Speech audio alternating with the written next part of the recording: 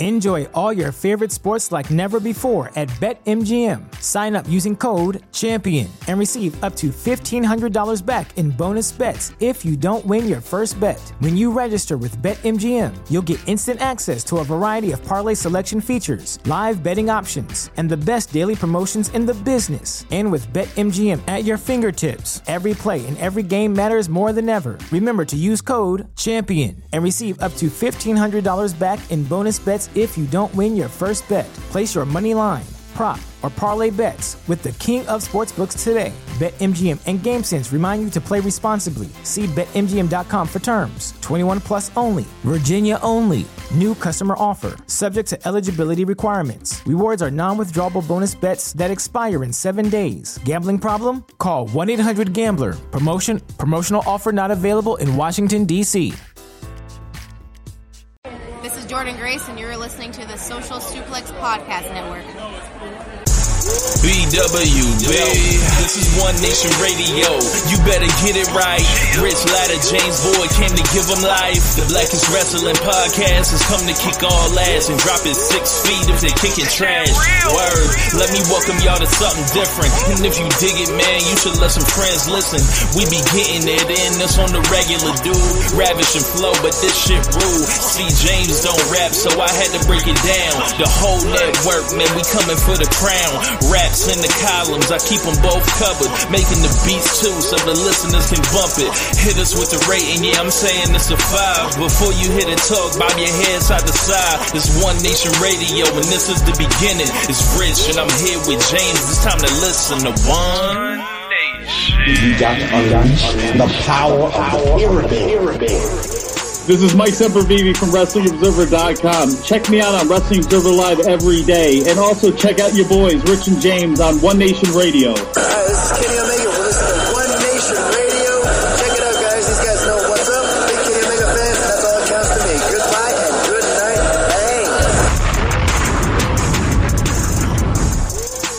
Bang. Ladies and gentlemen, welcome to this week's edition of One Nation Radio. I'm James Boyd, and here with me I have Rich Latta. What's going on, man?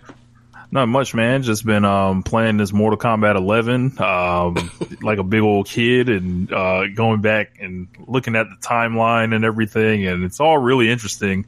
Seeing how I used to play a lot of Mortal Kombat 2 on Sega when I was a kid, and Mythologies of Sub-Zero and all that stuff. And I was like, yo, I bought myself an Elgato streaming thing, so I was on Twitch a couple nights ago. And I went up some of the towers or whatever, and I've been using Katana. I love Katana. And like she's just beating the shit out of people, and Zombie Liu. And of course, yes, Liu Kang is a zombie now, for those that don't know. It's crazy. Yeah, his soul, it's a long story, but apparently in this story mode that's coming up, that might change. Like, there's going to be something that happens. So I'm very excited to play it out. I don't know when I'm going to do the story, but maybe if you guys want to, watch or something like that, hop into Discord. Let me know if you're into something like that. I'll play it on the Twitch live and all that. But besides that, just whooping ass. Yeah. Speaking of Katana, have you seen Konami since she turned heel? Yes. Okay. Just the first thing I saw when I saw her with the mask and the all black thing, I was like, she looks like a female villain in Mortal Kombat. That's the first thing I thought. But anyway, we are here to get to Survivor Series and to talk about the Wednesday shows. But first, this is round 1 versus Gucci Man versus Jesus. Gucci Man versus Jesus. I don't even know what you're talking about. I have no idea what you're talking about. So Gucci has a song called Round 1, which was like the first diss song he ever made to Jesus. I remember this back in the day. And like on the chorus is like, this is round 1 of Gucci Man versus Jesus. I just remember. And he started the verses with that. I just remember the Gucci Man diss records on Jeezy. I don't think I've listened to all of them, but I remember the ones that I did hear, and they all sucked. So I don't know what. I remember one when he threw shots at the Jigga Man, Jay-Z too, and I was like, yo, this also stinks. You are barking up the wrong tree, my friend. He's not even going to respond to you. You're Gucci Mane. Cause this is like 2009. Cause you remember he was like, yeah, fuck Blueprint. Fuck off. No one listens to Blueprint in Atlanta. I was like, hey, maybe so, but this is regionalism. That has nothing to do with whether or not this shit is hot. I don't know what the fuck you talking about, Gucci. So anyway, let's get to, verses. Rich, you watched it in a, in deep conversation with a lot of, in a thread with a lot of our homeboys. I happened to miss out, and I don't know what I was doing. I was probably watching some stupid fucking Japanese wrestling match from the 90s. I don't know what I was doing. So actually I know what it was. I missed it, and then it started, and I was like, I don't know how to like get back to watch it from the beginning, so I'll watch it later, and I just haven't got back to it yet. So that's actually what happened. But so here's the trick code on that. So they are streaming more places than just IG. So you can go on YouTube. Someone's got a live stream HD with the sound, and just rewind if you're ever late on it again like that. Yeah. But it was the thing where it was like, this was the most any verses that I remember where like we were all in our thread with like Kirby and Alex and TJ and everybody. Like, this is the most I ever heard or I ever seen people conversating in Kendrick while this is all going on. So it's like, fuck, I missed it. Like, I could run it right now, but I'm being behind, so I'm missing on conversation, so I'll just avoid all of it, and then I'll get to it when I get to it. And I haven't gotten a chance to because, Survivor Series. But yeah, what were your overall thoughts on the show? Yeah, man. There were 2 different battles going on. So like, I feel like as somebody that's not from Atlanta, like, I don't really have much jurisdiction on like, what went down and all that. There were funny portions of it where, Jeezy would give a speech and be like, yeah, this is my song. And then like y'all seen on the memes, it'd be like, Gucci Mane will hop up. This next song is called Fuck You, Young Jeezy. Like, essentially like, and it's just, they're, like Jeezy came in there dressed like it was 2005. Gucci came in there super fresh. It was a great night for the culture, and at the end, it was a beautiful moment when those guys performed So Icy, because who doesn't love So Icy? But leading up to that, like, musically, this isn't even close. Like it's even like Jesus, Gucci was playing a lot of stuff off mixtapes, a lot of stuff for setter, big Gucci Mane fans. Wait, say that again. Can you start again? Hold on, you said he's playing a lot of stuff on mixtapes? Yeah, he was playing a lot of mixtape stuff, a lot of stuff that you kind of had to be there for, and I think people wanted Gucci to play some more of the familiar songs. Like, he played a few of them, but he was in the deep cuts. Jeezy on the other hand, he was out here playing shit off East Atlanta Santa and shit, I guess. Right. Like, he didn't play like Freaky Girl and some of the hit stuff he didn't play or whatever. But it really wasn't the environment for it either, so I can't blame him. But it was real aggressive from Gucci. There was like a lot of tension in the air. He was yelling at Jeezy the whole night, facing him. Jeezy was sitting down, like acting like Gucci wasn't there. And then there was a great moment, however, where I think Jeezy got the best of him. Like, and it was the thing I tagged you in on Facebook. But Jeezy essentially gives like this "We Are the World" speech, like about and all these like what they're up here for is in dedication to a lot of rappers that have passed away recently, and it's just one thing you got to remember. And then he just gets your mind right, and it was just like, God damn, I see the setup here. Yeah, but the look on Gucci's face looked like his soul died. It was like. It was almost like, he was like, yeah, bro, you a fuck nigga for playing this. You know I ain't got nothing like this. It was like, bro, that ain't, like, you cheat, like, we are going song for song, and you are cheating by playing, like, the best song either of us have ever made. That's unfair. That's the kind of face he made. It was like, hey man, you don't, like, and also, I didn't watch it, but I did hear a lot of this stuff about, even rightfully so, Gucci having a lot of, negative energy headed towards Jeezy because, situation like... He said, we smoking on Pookie Loke tonight. Wow. So, once he played that, it was like, once he plays that, you realize, what you're here for, and that kind of got whooped out of you real quick. So, what number was that? Was that, the last track? Or it was deep into, I'm not sure, but you know what it felt like? Crazy, because that's like...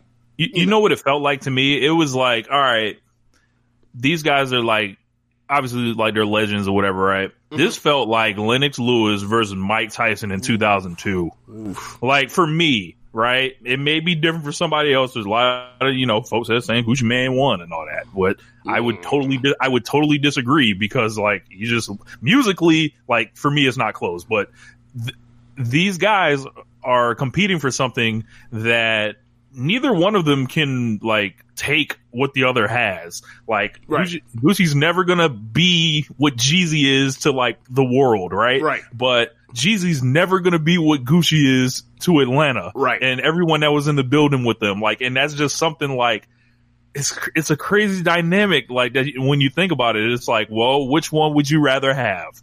And Jeezy's so disconnected from the street now, right. And Gucci's just as plugged in as ever. And you look at the legacy of it, it's you wouldn't have called this in 2005, 2006, something like that.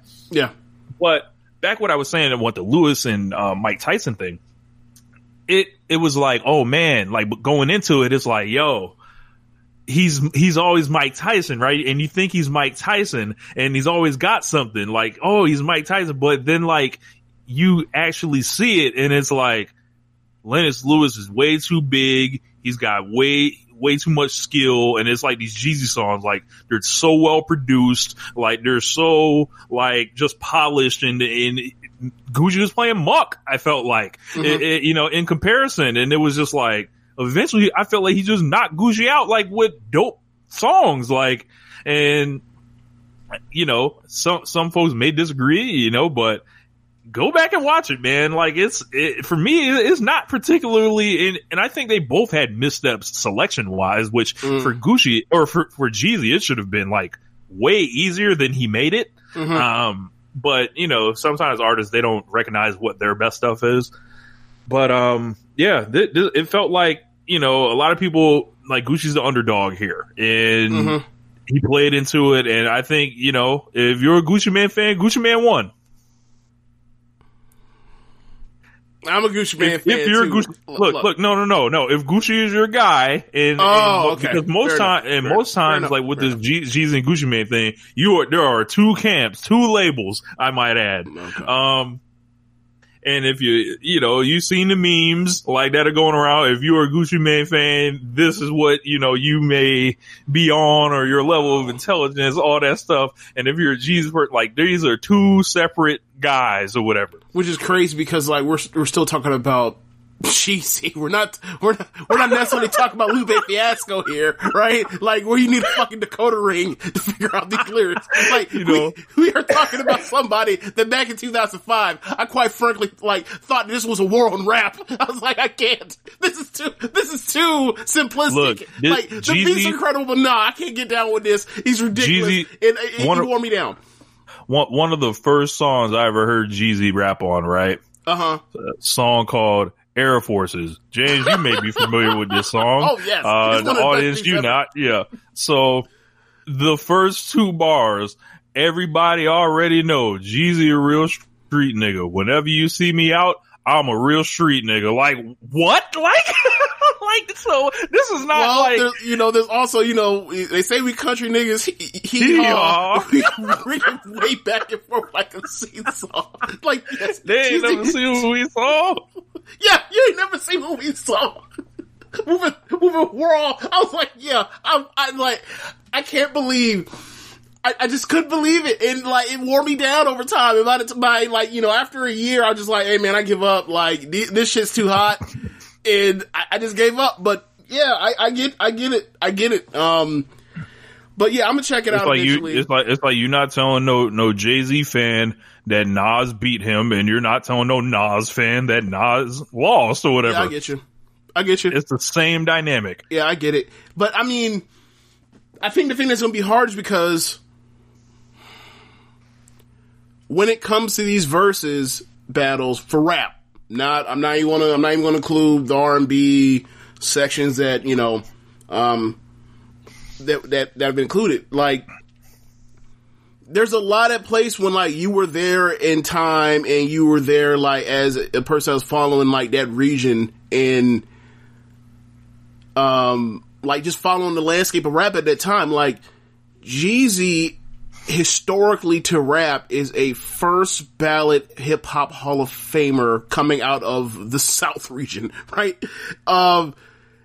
Gucci just does not have that on the national. If there was a quote unquote national rap Hall of Fame, I don't necessarily think he has that.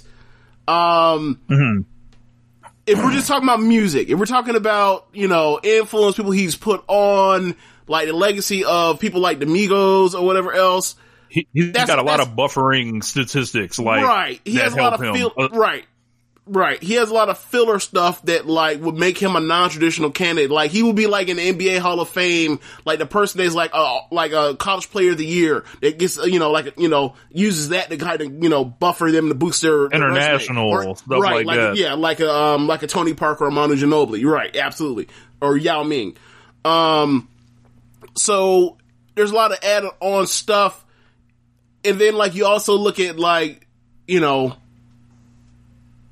the city in, like, I mean, this is what we're talking about, like, with, you're talking about, like, if you're for Gucci, you think Gucci won. And, like, I don't think there's anybody from DeKalb County that really comes out here thinking, like, Jeezy beat him. I just don't. And the whole thing was, like, Gucci was pushing attention all night. He was doing all the diss songs to him. Right. He was talking all the shit. He was clowning. Like, he was performing.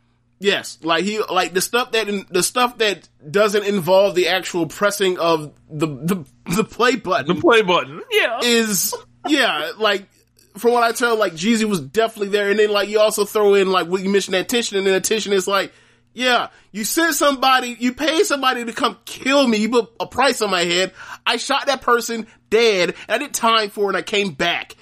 And, like, we are close to 15 years removed from that, and we're talking about Breaking Bad, and you also know Gucci is, like, I think he's medically diagnosed with bipolar.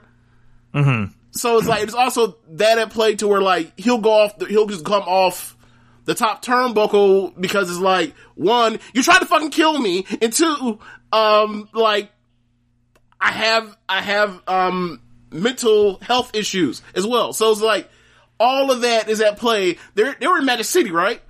Yeah. Which is like, Jesus, COVID. So, like, that's also at play. And everybody knows this stuff is there. Everybody knows, like, you know, this, you know, since Gucci's gotten out, like, his career is looked at a lot more fondly in retrospect of the totality of his career. Like, it's a lot of stuff at play for why people that are sitting there in Magic City, probably spreading COVID, are feeling one way while everybody else is tuning in, you know, as, you know, from satellites beaming into the sky and coming down around the rest of the country, and just like, nah, bruh, y'all homeboy, y'all little buddy getting washed. I absolutely see the differences of why, what people feel nationwide, cause like, Jeezy's gonna be one of those, you know, 10, or hell, now to, you know, 10 years from now, where, like, you're gonna have to explain to people to the young kids, like, you just had to be there. You had to be there for that era, for what the fuck was going down, what the stuff he was making, what the contemporary sound was for the rest of rap, what it sounds like now, and the influence coming out of his ear for beats, and at that time, what that meant for, like, people that came after that, meaning, like, Ross, how you know, T.I. changed, his beat selection at times, Drummer Boy, come around, then, like, you know, then from there, after Drummer Boy, then you get the Lex Luger stuff, then you have basically everybody with the triplets and hi-hats and all that kind of stuff. Like, you don't get to where we are with rap music, period, without literally Jesus' ear for picking beats with Shorty Red and Mr. Collie Park and whoever else, like Jazzy Faye, all those people that contributed to those first few albums. Yep. Manny Fresh as well, yeah. So it's Toomp as well. So like to me, I'm just like, I get it, y'all there in Magic City, but nah, just no. Just no.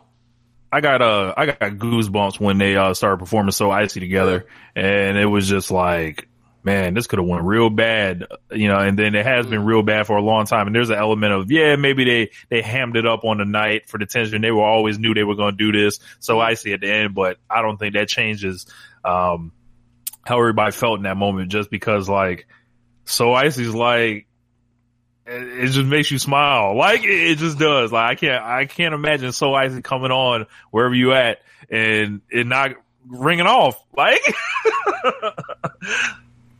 yeah. Yeah, like I mean at this point now, because I never thought that Gucci Mane would have been on a Versus. But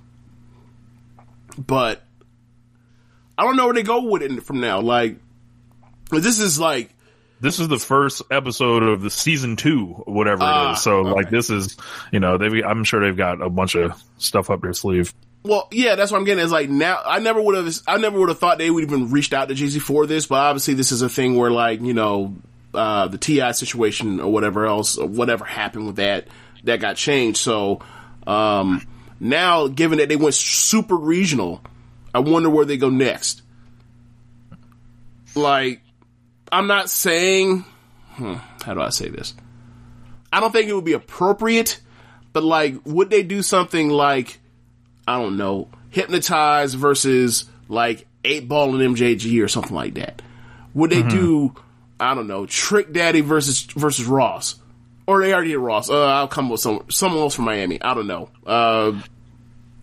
I'm blanking right now, but so I got like this feeling like what the East Coast equivalent to Jeezy and Gucci would be, aside from the murder attempt and all that, but maybe just the beef. It's 50 Cent and Cameron. Like, you know what? I was thinking like Mason Cameron, but yeah, it's 50 and Cameron, 50 being Jeezy and Cam being Gucci. Down to the style, down to the beats. Except the beats are flipped, kind of. I don't know. Like 50 had a lot of dope beats too, but I would leave the production selection out of it. But I get what you're saying. Yeah, like this person more or less like blew up huge, has a classic, and then more or less like left in transition out of the game into something else where like one other person just stayed around. Yeah, not in a bad way, but like that's not what they really were looking for. They loved the hustle. Yeah. I think I would like to see that. I'd like to see, and just for all the shit talking too. Yeah. Like I don't know if Cam is as funny as he once was, but yeah. Yeah, I would like to see some Burrow beef. Like like intra Burrow. Like what's y'all Harlem dudes got? Like what's up? Or what's going on in Brooklyn? Like that'd be cool. Yeah. I'm trying they're talking about game. They're talking about Game and 50 right now, though. I don't know if that's even. That's just seen. I mean, obviously, that plays off the same thing with like, are we just gonna all go back to like mid 2000s beef? Yeah, right. All right. Right. Yeah. Yeah, I mean, I could see it because like Game has a lot more stuff people remember. But ultimately, I think 50 just beats him just based off of. The overwhelming smash success that Get Rich or Die Trying was, and like the at least the mass appeal of what that was at the time, where like 50 was just so on fire in 03. So it was like 02 into 03.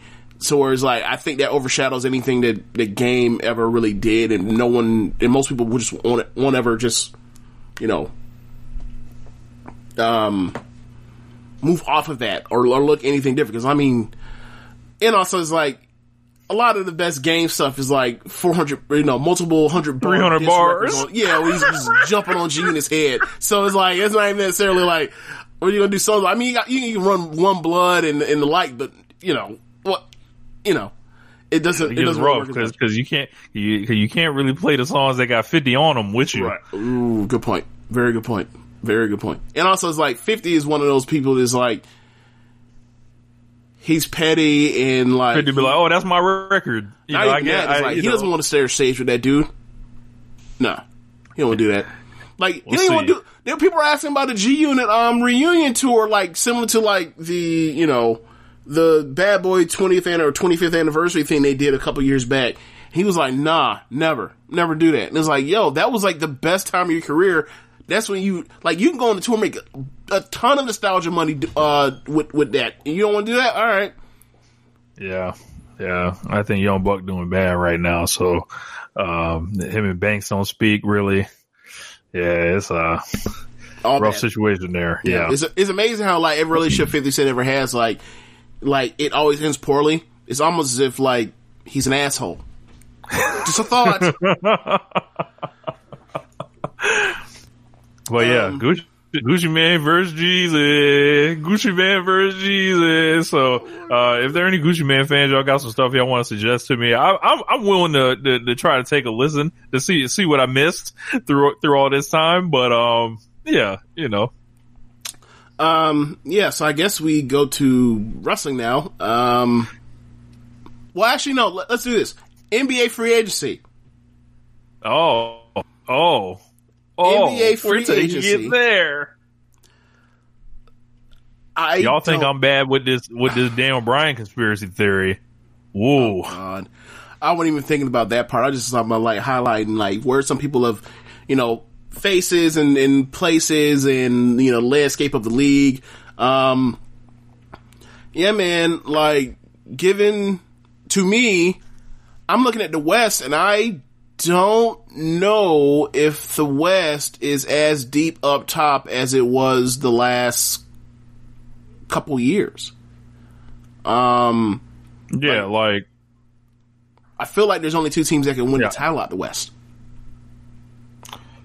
Yeah, the East has like slowly been getting better, even with losing Kawhi. Mm-hmm. After that is like, if you look at not last year, but the year before that, it was like, man, all four of those teams in the conference finals like could have went either way, and anybody could have kind of got out because you remember the Sixers lost, on a game 7. Yeah, after Kawhi shot went in and out twice or 3 times.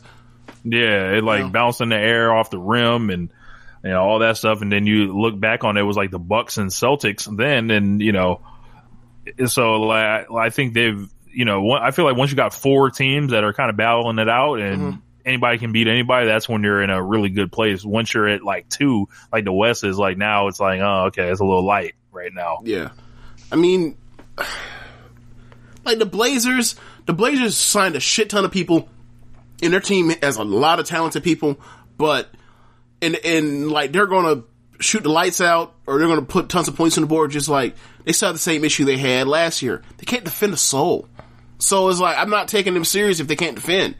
No offense, like they're going to be a blast to watch and I can see them possibly being the 2 seed, but by just overwhelming teams and travel and everything and the amount of depth they have, but they got to defend eventually and they ain't got it.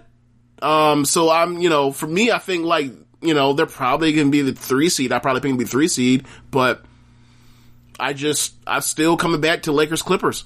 Like, I understand, the Montrezl Harrell thing is funny and whatnot, and it's very spiteful. It's very, very spiteful. But I think them getting Serge Ibaka and actually being able to scale up and down with Zubac and like not just be like, oh yeah, Harrell's out there and good luck with Jokic. Like, I feel like their team makes more sense.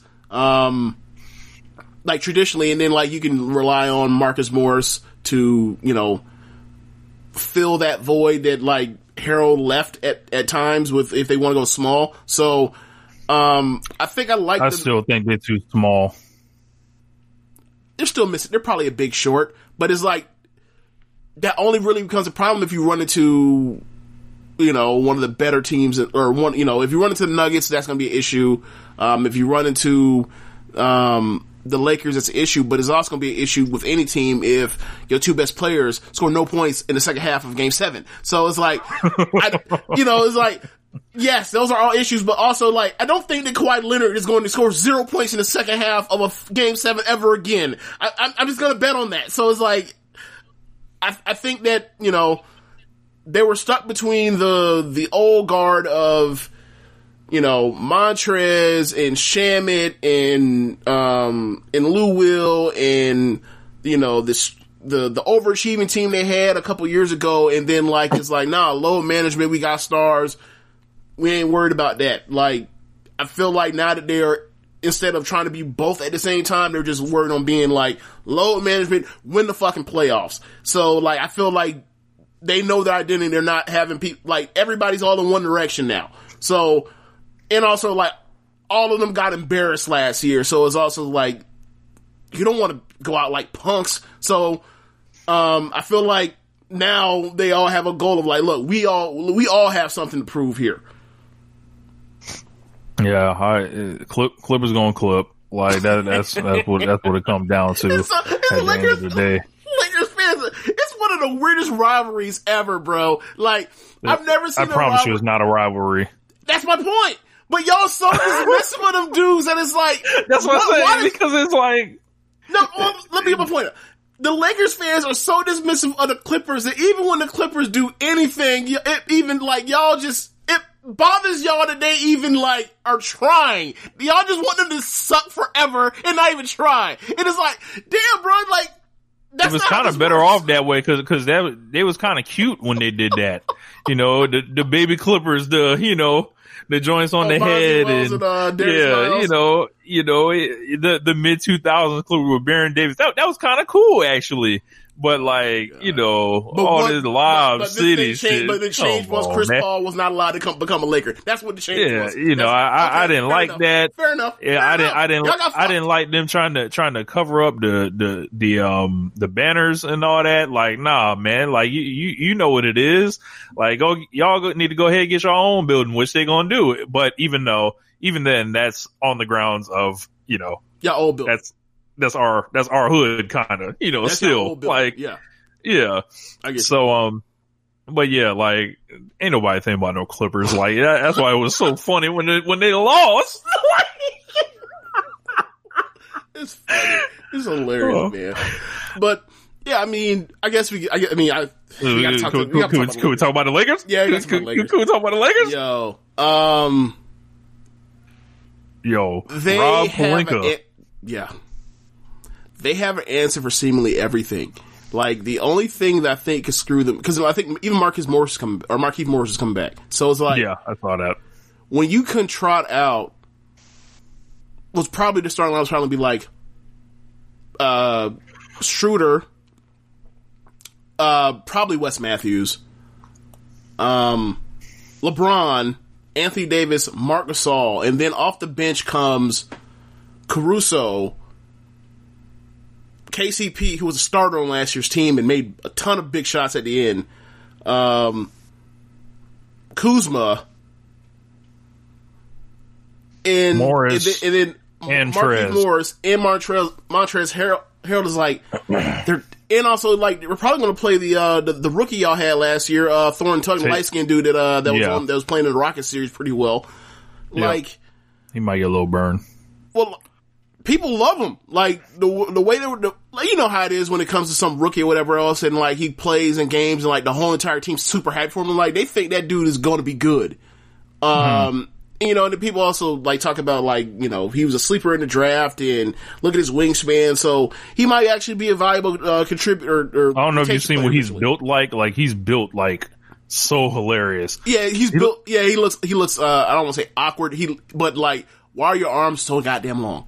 Yeah. Right. Yeah. And he got like, it's like Eric Gordon with like super long arms. That's a good point. Yeah. Cause it's like, Eric Gordon's one of them dudes is like, he's bigger than you think he is cause he's not like chiseled, but then like, when he was in his prime, and it's like, but he also has all that weight and he'll bang on you. It's like, yeah, I get exactly what you mean. But yeah, like, that team has an answer for, I mean, obviously when you have LeBron and AD, you got a lot of damn answers anyway, but it's like, you want to go small, they have the best 4-5 small combination ever. If they want to go big, like, I was talking to you off air, like, does LeBron, is like the 3-4-5 of LeBron, AD, and Marc Gasol, is that the most skilled 3-4-5 front court ever in NBA history? And like, really, the only thing I'd come up, it was like the 86 Celtics. Yeah, and the only thing I could really think of was like 2014 Spurs or 2013 Spurs, like with Diaw in there. Like maybe Diaw and Gasol at this point in his career are comparable, but I think this has a chance to be one of the better Laker teams ever. Like if this was a normal schedule, like, yeah, this would be, this looks like, if this was a normal schedule, this would look like, 66-ish type wins, a huge, win differential. And I mean, think about it. They went 16-5 in the playoffs. Like, they could potentially, if they stay healthy, relatively healthy, they could do better than that. Yeah, we lost a little athleticism, a little toughness, I think, but... Think so? Yeah. Athleticism? Because Dwight was still very athletic for... That's true. I guess what he was doing. I guess I'm more thinking of, like, Schroeder, or is more athletic than Rondo, so I thought it was... Okay, I get you. That's right. But you also are a lot more skilled. You're so much more skilled. So much more skilled. It's amazing what Clutch Sports has been able to do. You're not gonna give a shout out to Pelinka and bro, you ain't seen them waves? I mean, Rob, look, Rob is doing what Rob does. Like, I believe in Rob Pelinka. If he was good enough for Kobe, he's good enough for me. So, okay. However, there's an agenda at play here, and I'm shocked that this is just allowed to slide. This player in the middle of his career has started a sports agency to funnel people toward him and circumvent the salary cap. But that's not true. To make people take less money. Like, what is Montrezl Harrell doing playing for $9.5 million next year? Have you heard what his actual market was? I have not. Okay, so there are two things at play. There's like one school of camp where people say that he had $60 million offers. Then that makes sense. Right. Then there's another camp that says he couldn't find anything that he actually wanted. And so he signed this 1-1 so that he could play, he could given how bad it was, because remember, like, he's mentally shot, he was out of shape with the bubble situation, his grandmother died, and his grandmother, the first person that, like, got him into basketball or whatever, so it was a big emotional thing. He hated playing, or not hated, but, like, he had, like we talked about with the issues with the Clippers, like, he had issues with Kawhi and Paul George, especially Paul George, and like, he was like, fuck it, I'm gonna go bet on myself and do this, and then once I get this off me, then I'll go cash out. So it's like, if there were $60 million deals, I would like to know where they're from, because it's like, I guarantee there was nowhere he actually really wanted to play. Like, imagine like you start in the league in LA, and then like, oh yeah, you gotta go to Charlotte with Gordon Hayward. Like, I wouldn't want to do that. So I get it. It's mighty funny how these dudes like take these 1-year deals or whatever. These dudes all on Clutch, mind you, KCP, him, AD, to basically so they can get their bird rights absorbed by the franchise and then like get back to free agency quicker and then just re-sign it. And who ends up benefiting from all this? LeBron. It feels illegal. It feels like there's a rule to be made on this. What would be the rule? Like, if your homeboys have a sports agency, you're not allowed to the players that are also signed aren't allowed to be on here. Like, I don't know how that would even work. Right. It feels like they're going to invent something, just like how, they always update white supremacy. Like, it feels like the NBA is going to go ahead and update something. I don't know. It just feels funny. Like, when you see these dudes, like, like, what are you doing here on this contract? I mean, there's also a situation where, like, not everybody in Clutch is actually a Laker. Like, right. Tristan Thompson is a Celtic, for fuck's sake. Right, but at the same time, Tristan Thompson was basically held at gunpoint to get a contract before that he damn sure shouldn't have been touching at that time. Like, well, was he? Like, LeBron was out here like, I ain't gonna resign until y'all sign this dude and all this shit. But that's the leverage that, like, any superstar could have exerted on their end. Just LeBron did it as well. It's like, you don't think Kevin Durant and Kyrie Irving or Giannis right now, you don't think Giannis right now, who hasn't signed that extension, that's sitting there, that they would love for him to sign? You don't think that the Bucks didn't trade 3 fucking first round draft picks for Jrue Holiday? You don't think that had anything to do with him just saying, all right, we'll see what you do this offseason, if I sign this extension or not? Like, everybody uses their leverage in that way. I understand LeBron has done it more than anyone else. I get that. Yeah. It's noticeable. Yeah. It is. It absolutely is. But I don't know how you curb it. Right. I think they tried to do the thing, like, and they put it in place where, you had to have a college degree and all that. That was never going to fly because Clutch is already too deep in the game. But, you start thinking about Clutch and then you start thinking about, Rock Nation and, the 2 labels, Mm-hmm. And also the part where, like, you have a college degree is like, oh, this is racist. Yeah. Yeah. Like, you have to get a piece of paper to tell you that you can agent somebody. Since when? Where else in entertainment is that true? Yeah.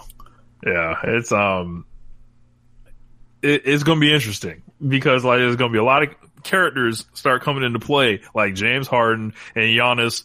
And we gonna see where they end up because this AD thing, if he's waiting on Giannis, like, there's, like, possibly something next summer that says Giannis may become a Laker too. And that, to me, that just feels really weird because it's like, all right, like, how much help y'all need? Like, god damn, like, I don't think that's actually going to happen. I think that's something to drum up interest in the league, but I don't really think, like, that those machinations would ever happen. Actually, but then again, it's like, I didn't think that Kevin Durant was going to be a fucking Warrior, and that happened too. So, I get what you're saying, but, like, I think I'm still more or less like, I need to see it to actually believe that would ever happen. Quite frankly, if this fucking Bogdanovich deal goes through, I think he signs the extension. Like, they would have won the East this year, but they basically fucked up their, like, if they lose Giannis because they could not get a sign and trade for Bogdanovich, I am going to, that would be some of the most incompetent shit ever. Okay, so, I thought, if they had got Jrue Holiday, had Bogdanovich, and you throw out as a starting lineup of Holiday, knock on wood, he's been healthy, Bogdanovich, Middleton, Giannis, Brook Lopez, that's a hell of a starting 5. They're not going to have that, but I still think they're better because they have Drew Bledsoe instead of Eric they have Jrue Holiday instead of Eric Bledsoe. So, they're still a threat to win the East, even, accounting for whatever this Nets thing's gonna look like. Like, I still need to see the Nets play defense, but, it's gonna be fun. It's gonna be really fun, and, like, injuries are gonna come into play. Like, I don't think that the Lakers are so far ahead that injuries are just going to, like, their margin of error is like, oh, no one they can get sustain injuries and still just walk. I don't think that at all. Yeah, Klay Thompson going down with the Achilles, very saddening. One of my favorite players in the league. Really wanted to see the Warriors get back together and compete, and we ain't gonna get that ever anymore. Like, I think it's a wrap. You think it's done? I think it's a wrap, man. Like, I mean, Clay's not the guy that, relied on explosive athleticism before. However, he's always running. He was always running, and the space he did create, he had that top flight body to do so. Yeah. So he's gonna be a little bit slower, a little bit older, and you worry about his defense in the future too. Like that dude one of the best defenders of this generation, and that might be done now. He might just be, out there like Novak pretty soon. Oh man. I mean, he could probably play in the league as long as he wants because he can shoot. Yeah. He could play till he's 50 if he wanted to, get with that kind of fucking jumper. But I get what you're saying. That does stink. I never really thought about that. Out there. Sorry, man, gonna be a turnstile out there. Maybe. Hopefully he comes back. Like they pick Wiseman. This makes sense. Like that's for fit. I don't know how good he actually is. Just like we don't know how good anybody is for this draft, quite frankly. But except LaMelo. It's a fit. Yeah, okay. But it's a fit situation, and if he turns out to be better than Kevon Looney and can, add more things, and like that could buoy them, as, their top three gets old, or older. So, I'm not willing to, I think you're a little, let's for instance, I don't want to write them off yet. I'm gonna say it like that. I don't want to write them off yet. Maybe I should just as a, just using my brain, but I don't like, they was around for so long. They were so good for so long. I don't want to write them off yet. Like, I want to see Steph and Clay and Draymond get another run at this. And then we'll see. So like, I guess 2021 is when we'll actually see if they actually are really done. It's like, are they the real Spurs? Like, cause it's like everything on NBA history tells me this is finished. Right. Like, but maybe they're the Spurs. We're going to see. Yeah. And it's like, they still have that massive advantage when it comes to shooting. And there's like, I need to see them put in the coffin first. I need to see them healthy and get beat first before I do that. And obviously it's like, well, if they keep getting hurt, it's a wrap there, and that's kind of where they are now. But like, I want to see them be healthy and then get beat first before I write them off. That's kind of where I am on that. Besides, whatever the fuck 2016 was, that's just ridiculous. I still can't believe they lost that fucking series. But yeah, that's kind of where I am on it. A scam, a work, a screw job. A screw job. A screw job. So, I'm trying to think of anything else out of free agency. I mean, you want to talk about Gordon Hayward?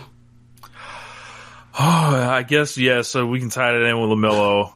Oh my God. I think I'm going to get in trouble on air. On air? Okay, so this had a bleeper ready, but oh Lord. You gonna make this show super long to edit. I will try to do my best. Okay. Gordon Hayward signed a 4-year, $120 million contract. Yep. Get your money. Yep. No problem with, in theory, a player getting their money, right? But why this player? Why this guy off this 30 to 31 year old? I'm not sure how old he is. That sounds about right. But I remember he was college age as I was, around the end of what college age is. I believe he came out as a sophomore, if I'm not mistaken. Maybe a junior. However, Gordon Hayward has not been the same since he broke his leg / ankle. Mm-hmm. Gordon Hayward was in his locker room with all these dudes that played his position, like Jason Tatum, like Jaylen Brown, that were all better than him. This feels like part 2 of a Chandler Parsons ass contract. Gordon Williams does not get this. Gordon Johnson does not get this. Mike feels like he has to pay for a free agent. Mike may be catering to demographics here, trying to get people, whenever they're allowed, to show up here and have a familiar face, to see, even though, they don't know him from Adam, but y'all know what I'm talking about. We know about all the NBA fan favorites on teams. Like Caruso being a meme, Birdman in Miami. Yeah, we know. The boy Deli and why does LeBron always have a white man mascot? It's not he's doing this on purpose. It just happens. Look, Jordan had one. Oh, Steve Kerr. The 01 Lakers had one. Mark Madsen. Yep. Ain't nothing like no crowd favorites. Yeah. So, Gordon Hayward has turned one single Western Conference All-Star appearance into all this lifetime NBA money. I just want to know how it keeps happening, James. How does he do this? Well, you said a Western Conference All-Star. He left when he was like 27. He's entering his prime. Okay, I don't think you have an issue with with the deal he signed in Boston, right? No, none. Okay. So I don't either. Because at that time, you signed the 27-year-old All-Star that's coming off, that's healthy, that has had no history of anything. Right. Like, you do that. Right. I think the thing is, well, one, let's not necessarily kill Jordan in the way that I thought that we should have before I found this out. There was a market for him in this range. They weren't the only team that was willing to go 4 years, $100 million for him. Like, that's part of the problem. Like, hold on. There's more than one dumb team? Like, what? Right. And, okay, so I think the thing mostly is, I think people look at it as if he hadn't have turned his ankle, and when he played, he was averaging like 17 points a game. He was a good facilitator, and he was fitting with these guys that, you know, when he wasn't playing, they were pissed off that thought he was better. But like once he started playing, it changed, and they were a good ass team. He's also a good defender. And then he got hurt again, and then like the playoffs happened, and then like, yeah, I remember like when they went down 0-2 to the Heat, when they lost those two games they shouldn't have lost. Like, it was looking like, hey, bro, like, can he play on that ankle? Can he play? And he came back and he couldn't do much because he was still hurt. So I think a lot of that comes down to, you know, we saw it in the bubble. It ended ugly, right? It ended ugly. And you look at the last year in that player option he had, they were like, oh, he's taking that. And then I remember, like, right after the finals ended, Russillo was on the Ringer. I was on a Ringer podcast. I think it was his podcast. It was like, he may opt out. And once you hear that he may opt out, it means you already know that he feels like there's a market for him to where he can get maybe not $34 million a year, but multiple years at big money. And it happened to be there. Like, my thing is, I don't get, if he was healthy, go ahead. But he's been hurt so often that I don't understand how you give that dude that money when he's basically on, either he's on the wrong side of 30 or he will soon be 30.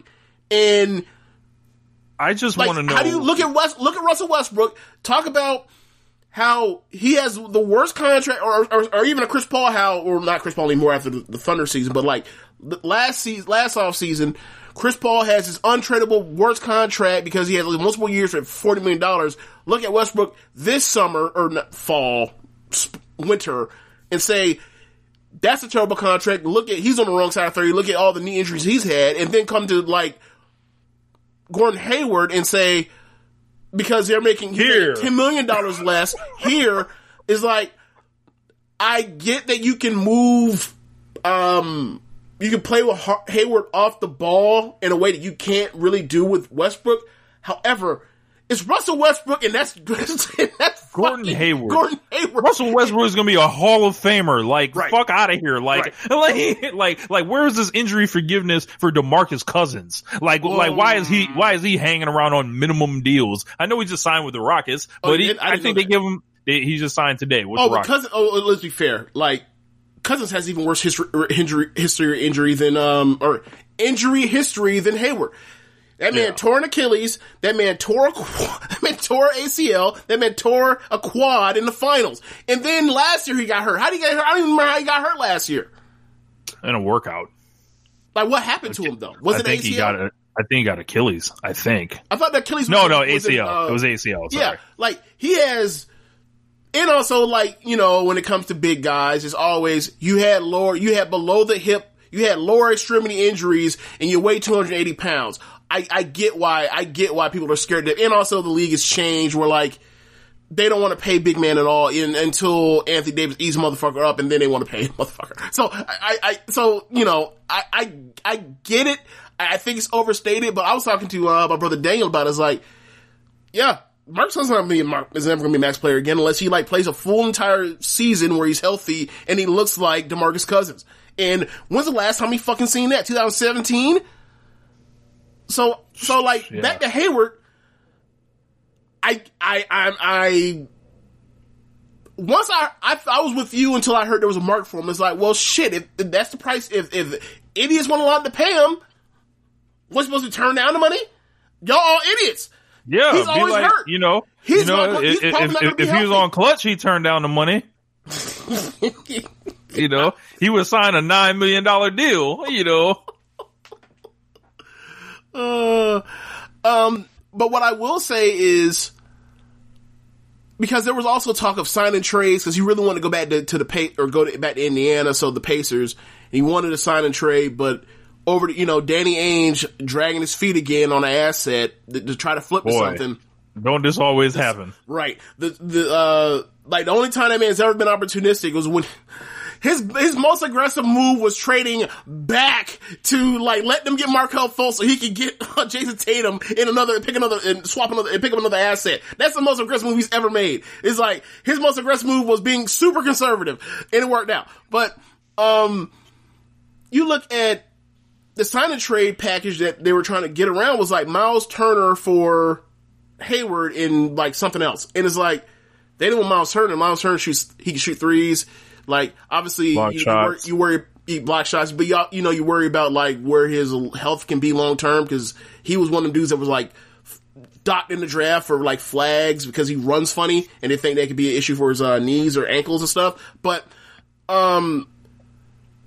you just got gobbled up in the finals by Bam, because like Tice can't guard the dude to save his life. He's way too small. He got thrown around. Maybe you could use Miles Turner. Like, so it was weird for me that like they didn't want to do that, but and then like we'll just run it as is. It's like, bro, like losing for nothing. You just lost for nothing. Like, you could have gotten somebody that could help you in certain matches against certain teams. And like let your young guys grow together. And you'll still, you already have them under contract, so you can pay them whenever they reach extension time. Like, I think they extended, they gave Jason Tatum the max, right?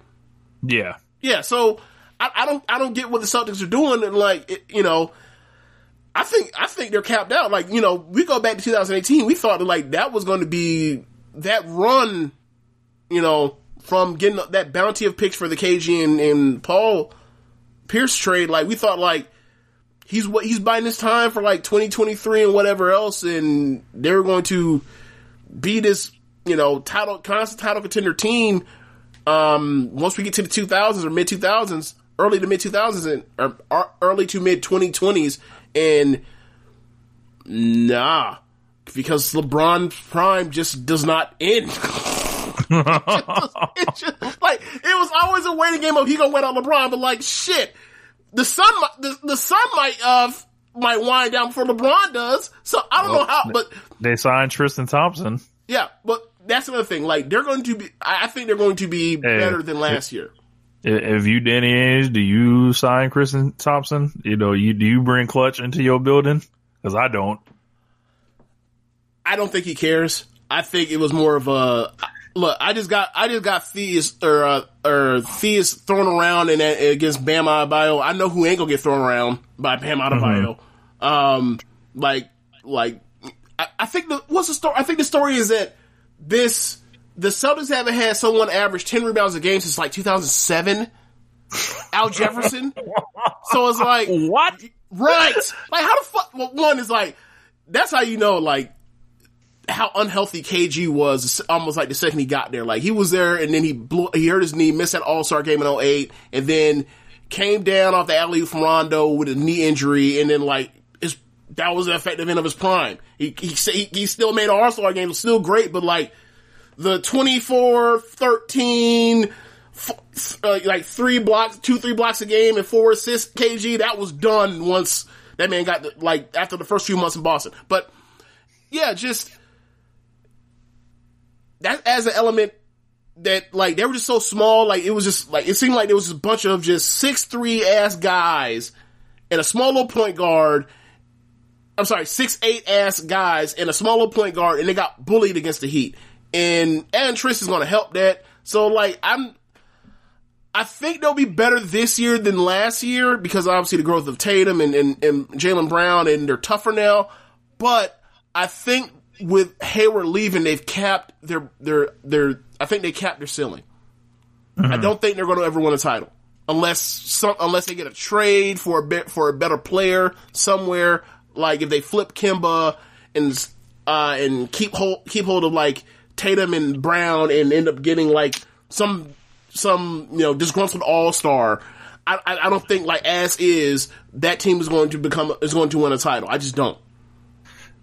It's very hard to feel sympathy for the Boston Celtics. Oh, well, you're a Lakers fan. Yeah. Like that's not being that's just being a hater. Like that's all that is. It just don't. I don't feel their pain. Yeah. Yeah, you can't relate. I get it. Can't relate. Danny. Give Danny Ainge the benefit of the doubt. Can't see it. Can't exactly. Can't commit. So, what was I going to ask you? So, do you know when training camp starts? Bro, training camp starts like next week or right. Shit. So next week. That's ridiculous. LaMelo Ball, Rookie of the Year. Write it down. Oh, man. Yeah. So, but anyway, let's get to wrestling now. WWE Survivor Series, an hour and a couple minutes into the show. Let's get to wrestling on this wrestling podcast. Yeah. WWE Survivor Series happened last night. What were your general thoughts on the show? Because I have some general thoughts, and I saw some people whose opinions I respect their general thoughts, and I can't believe their general thoughts. But I want to hear what you thought of it. From what you saw of it. So the opener featured Seth Rollins being the first one eliminated. Well, I'm just here to tell y'all the next person eliminated was me. I did not survive that match. And by that, I mean, I fell asleep on this goddamn show. I was like, oh shit, nothing matters. And I was struggling, and all of a sudden, I woke up and the tribal chief is in the ring, and I'm like, yeah, I missed this whole shit. But I was able to rewatch, the Reigns and McIntyre match. Thought it was a good match until, they got to do the goofy ending and all that. I liked the presentation of it. Wish it was a more high profile situation, because the Survivor Series they're like goofy all-star games kind of to me. And it's like, there's no real fallout from Drew losing, even though they, do the interference and all that. Nothing, on the show I think is, nothing happens like as far as the guys being eliminated. Just pretty much an all-star game from everything that I picked up from there. But I did see the Undertaker's retirement thing. And when I tell you something being pointless, feeling like it was like, oh my God, like you got it, like about 30 minutes of entrances, everyone from the Godwins, the Savio Vega, Kane in the gimmick, Shawn, Triple H, just tons of people from the Undertaker's career. Rikishi showed up.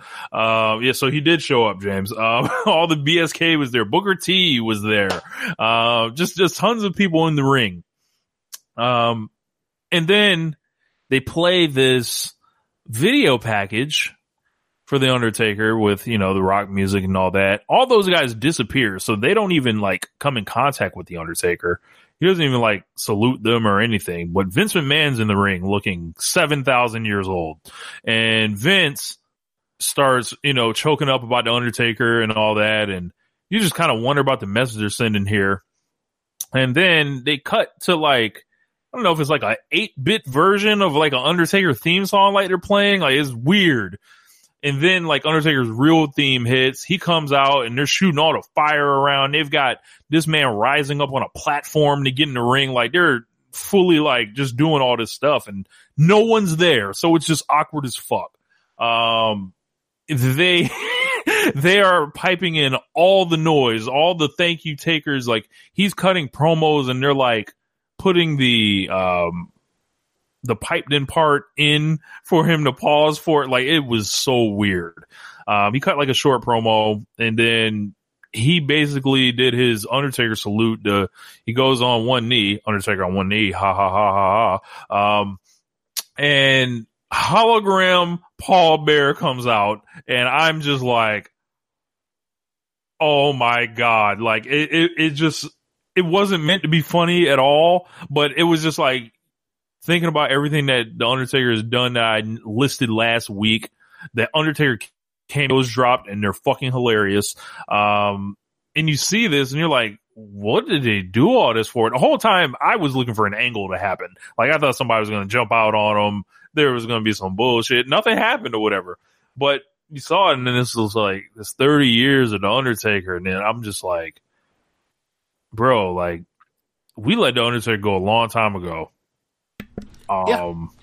And Vince it's just Vince celebrating, you know, the old days again. It was like, dude, I don't know if you remember when I told you I went to Raw Reunion last year and it was like, I was thinking of bro, I felt like it was like the series finale of WWE. It was like, brought all these guys back. We looked at the good times and here we are now. Like you don't really need to see much else because they're always looking back.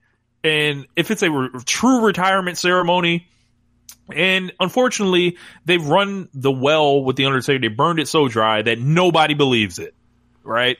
And or no one cares. It's both, right? So yeah, I feel like I couldn't emotionally invest in that, but okay, that's the last time I'm going to see the Undertaker, right. So I couldn't really relate on that level. Yeah. And I imagine that was the same for a lot of, you know, other people, just like Danny Ainge can't relate, you know, to his pain. And one quick point is like, this ain't the last time I see the Undertaker. He on Twitter and Cameo and shit now and Instagram. I'm gonna see Undertaker like every day. So it was just really weird and awkward and like they wanted to celebrate him much more than anybody else did, it feel like. Yeah. I have not watched it. Every time you are like the fifth person I've heard detail or describe it between you, Imp, Brian Alvarez, Vincent Verhey, Michael Sedgwick, Mike Hamflett, Adam Wilborn. So it's like, for me, like, to hear it's explained, and everybody that has explained this or broken this down, I believe to be fairly general or fairly fair reviewers, right? Mm-hmm. And when I hear that the thing is 35 minutes, I don't know how the fuck it actually went 35 minutes. That sounds like something that should be done in like 12 minutes, maybe less. Bro, so there were like, it was like 15 or 20 entrances or whatever, and they all walked to the ring, heard their music. Right.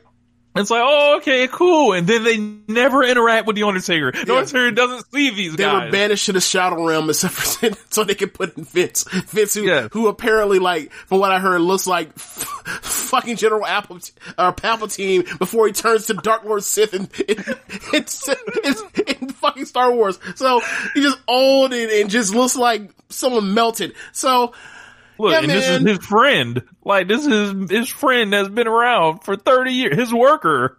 Yeah. For 30 years. Oh, okay. I thought you were about to say something else. No, I ain't gonna do that. I'm about to say This is his locker room cop. Let's just say that.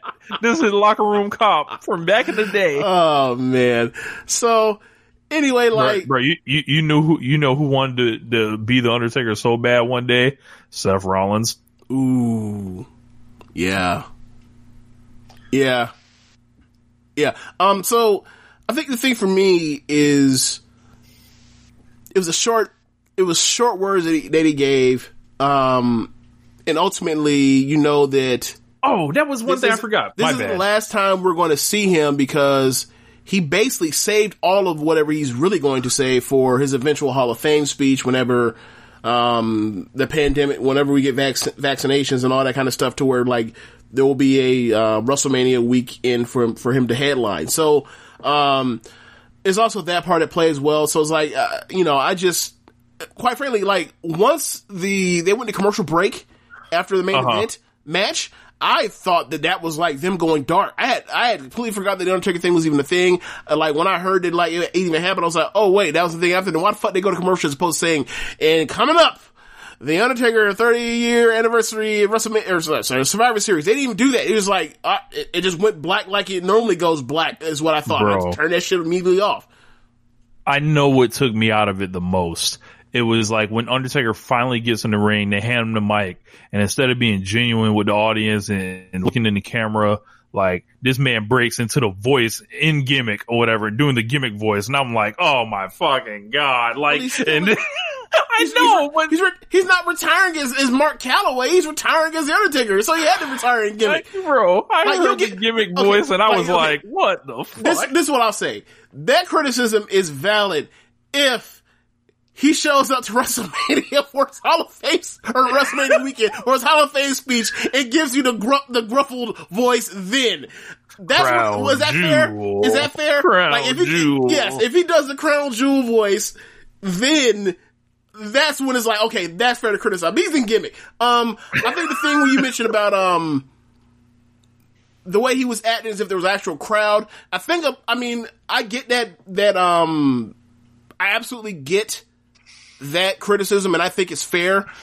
I also think from their perspective, for them, this is historical archival footage that they will be replaying and selling on DVDs for the rest of time. So they're not about to let the fact there's no fucking fans fuck that up for them. So they're going to do it as if there's actual fans there. And then over time, the people that watch these archival footage won't know the context of there was a fucking global pandemic. There was a global, in the words of our UK friends, there was a global bastard in 2020 that fucked everything up for everybody for the entertainment industry. So like, they'll just move on. They'll be like, okay, we saw the 30-second clip that they put on YouTube that was from 2020, and they'll put it up, in 2030, 2040, whatever else, when they talk about, the Mount Rushmore or pantheon of WWE performers with, Hogan and Rock in them. So I from that perspective, like, I get it. Like, I get it from both sides. I think it's perfectly fine to clown on it because it's the fakest shit ever. And I also think, like, from their perspective, it's like, well, what the fuck else are you supposed to do? Like, y'all gonna clown us in real time because, like, we're doing this for 2040, baby. But yeah, as far as the show, this show had some good wrestling on it. At times it had some great wrestling on it. But generally, this was just a show, a fine show that was made, in my opinion, a lot lesser by the booking decisions, the directions that that just go to where they're headed, and also like what they did to some characters, especially like characters that they could potentially have star potential. Bianca Belair, hello. Yeah, I caught some of that. I think that the only two finishes that really make sense was Roman winning with interference choke out McIntyre, and Sasha beating Asuka. outside of, also Lashley beating Sami Zayn, because who gives a fuck? Whatever, I'll give him that. Outside of that, the other three, well, no, I'll take that back. Let me phrase this. Sounds like the winners weren't the problem. It was like no. It just, because one particular winner was just like, well, two of them were just like, what the fuck are you guys doing? Like, this happened, like, Raw beating SmackDown, sweeping SmackDown, the men's side, 5-0 is, like, absurd. That's absurd. Yes. The women's Battle Royal was just fucking atrocious. It's like some of the worst, it's some of the worst booking Vince has ever done, which is quite an accomplishment. I don't have, like, New Day beating the Street Profits beating the New Day. My only problem with that is, like, the way that match ended felt flat. Like, that match should have went another, like, 3 minutes, or whatever else. But, WWE, they don't like to actually really beat anybody that they think that they know makes money. They always, like, they beat somebody and then you're supposed to try to, like, they want you to quickly forget anyone was ever beaten, right? So, like, I get why they did they gave McIntyre that bell. Just beat fucking somebody. Like, if you're gonna give us this match on short notice, build it like this, and then, like, have Roman talk all that shit, either somebody needs to get beaten. Not okay, well, whatever, they had half of a great match, and then, like, we cut it off. After they and it's not like, it's not even like Drew's gonna see the guy that fucked him out of the win anymore. He's on a different show. Right. It's like someone's from Raw should have came out and fucked Drew McIntyre. Right. And also, like, when I talk about the character motivations, I cannot get into the Jey Uso slave thing. I just can't. It's fucking stupid. It's fucking dumb. He is the final survivor, or he's the last person against Team Raw. He goes out guns a-blazing. He goes backstage. Roman says to him, you lost because you can't control your team. You can't control your team because they don't fear you. They don't fear you because they don't respect you. They don't respect you because, which means they don't respect me. And when they don't respect me, they don't respect the family. And if they don't respect the family, then you, quite frankly, don't deserve a seat at the table. And then Jay walks off hurt by this, ignoring the fact that, like, your cousin's trying to fucking murder you and bully you and beat the shit out of you and make you into a cult, a fucking slave in a cult, you goddamn dummy. Why would I ever want to root for this dude in the long term? And also, I know he's never going to get his comeuppance on Roman Reigns because it's Roman fucking Reigns. Solid point. Like, who is this for? Like, if you're going to make Jay into a single star, fine. If you're going to make him a single star, doesn't he have to win eventually? Look, I don't know about you, but I don't see Jey Uso pinning the big dog Roman Reigns, the tribal chief Roman Reigns. Right, as much as we love the Usos, neither one of them should be pinning Roman Reigns. Yeah. Right? So yeah. I don't see what this is. And also, it's like, why am I supposed to feel bad for this dude that got his ass whooped and he's just following orders? He's not standing up for himself. You know what it probably is? What?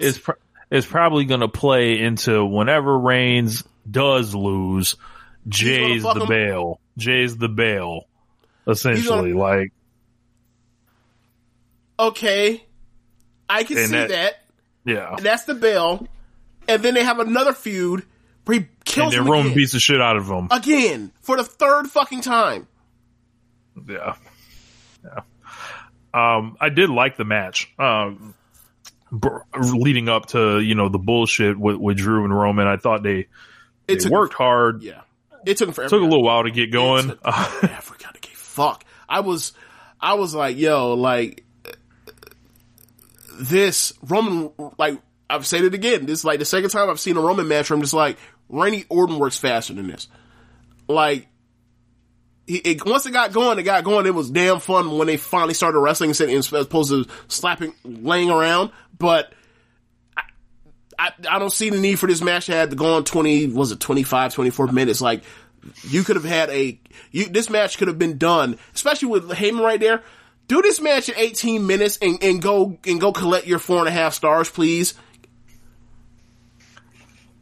I didn't understand it. It did not need to go that long, especially when you look at the rest of the card and like, you have traditional tag or Survivor Series matches. Neither one of them went even 30 minutes. That's nuts in itself. Right. It was weird. And then like the Asuka and Sasha match could have used another 4 minutes or 5 minutes or whatever else. This match didn't need to go that long.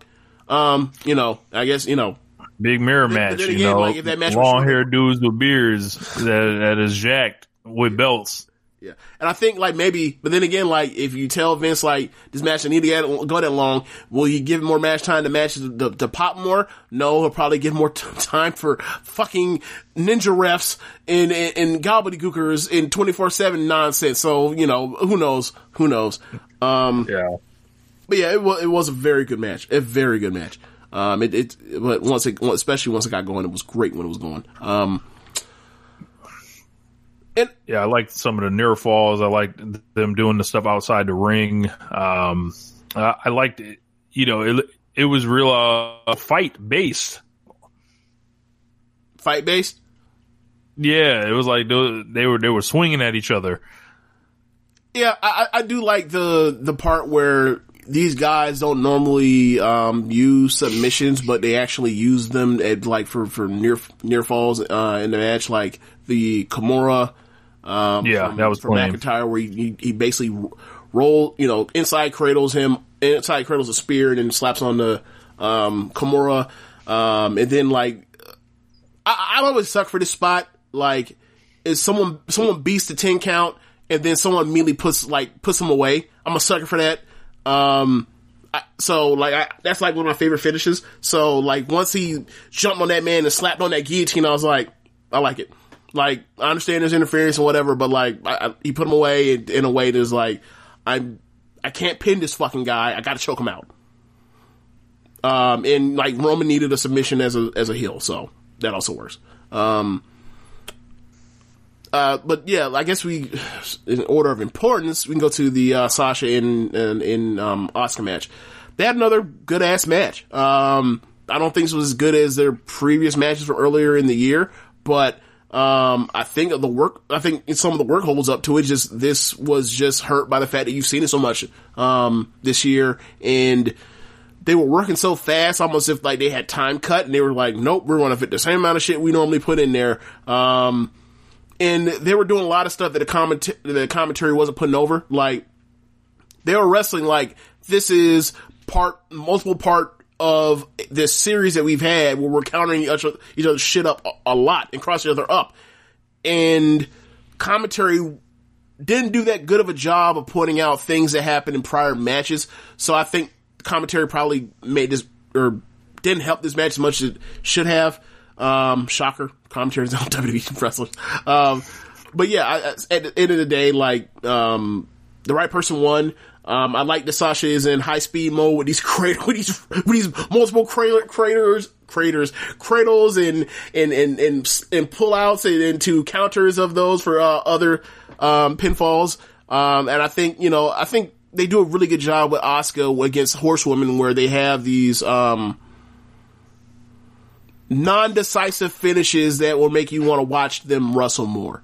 Well, aside from Charlotte, like, I'm more talking about Becky and Sasha. Like, they, like, she'll slap on like that freaking crank thing she did to Becky at Royal Rumble 2018 or whatever else, or 2019, and this, where they just like, all right, we're going to go through, jackknife covers and roll throughs, whatever else, and you just beat me at the end. Like, I like that. Like, you can beat somebody without necessarily, and you can win at any time without necessarily like you have to hit your finisher, and you have to hit your finisher again, you have to finish it a third time, and then they kick out and whatever. So I like those kind of matches. So yeah. I think next match in level of importance would be the men's. Fuck that. I'm not even gonna talk about it. Well, let's talk about the good. Let's get the good stuff out of the way, and then we'll, go through. SmackDown Tag Champs. The Street Profits versus Raw Tag Champs, The New Day. They come down to the ring. The New Day come out first and Big E's with them, and it's like, that would be so impactful if, like, they weren't just together, like, back in October and had they've been separated for like 3 weeks. Yeah, right. It's supposed, like, they've been separated for multiple months. So it would have been even more. You actually been like, that's really cool, or whatever else. Like, Big E comes out. They all have like the Gears of War stuff that, you know, because of the merchandising or the synergy, and then like they cut back to the gorilla position where you have Angelo Dawkins beatbox to the Undertaker's theme, and then Montez cuts his promo is great. And then they come out. By the time they come out, like, I guess Big E was the first person to be like snatched and taken from the ringside area before they took all the legends out for Undertaker. But they had this great match where it's mostly just. It starts off. I think it starts off with Montez and Xavier. Then eventually Kofi gets in, and then you think to yourself, wow, like, those, like, Kofi and Montez, like, with the gigantic huge jumps and the frog splash, like, they have so much in common, as far as their athleticism. Then, they're both black, too. Yes, they are both black. But there also was a lot at play where it's like, the Street Profits were kind of like wrestling like their heroes, kind of like that's kind of the way they put it. Like also like the way they were handling it. Like when the Street Profits came in or whatever, it was like there was a lot of like love. It was almost like watching an All-Star game, and then eventually like it changed, and the New Day started working heel while not actually turning heel. Like they just started working heel. Like they isolated Montez Ford's ribs and midsection. And doing a lot of cool stuff to his ribs and hurting them over and over and over. Ultimately, it leads to a hot tag from D'Angelo that ends up getting Montez back in after there's even more work. But he goes for a finishing frog splash where he hits it and he can't make the cover because his ribs too fucked up. It was a great. I love that spot too as well, where like someone's injured, so they can't put someone away with whether it's a submission or slap on a submission or pin somebody. And then like you have a Trouble in Paradise from from Montez to Kofi, and then they even do the Midnight Hour. They even attempt to do the Midnight Hour. It doesn't work, and it was a really good ass match. Ultimately, the Street Profits ended up winning. And it's like the older team put over the pushed younger team.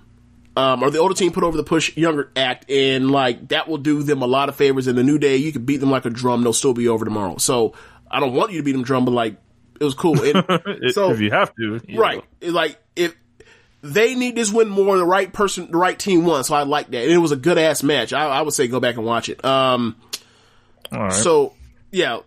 So now we get to the shits. The men's Raw, the men's SmackDown, the men's Survivor Series match. Yeah, I can't think. Yeah, the Survivor Series match, Raw and SmackDown. Oh boy. This match went like 21 minutes, 19 minutes, some shit like that. Went way too fast. They sweep the, Raw sweeps SmackDown 5-0. There's a spot where everybody comes down to the ring wearing the Raw shirts. On the back of the Raw shirts, it says USA. People come down to the ring except for Corbin and Rollins wearing SmackDown shirts. On the back of them say Fox. Yep. Looking like fucking worker bees. Except for the people they actually really want to push, which is saying something because it's still Baron Corbin. Jesus Christ. So,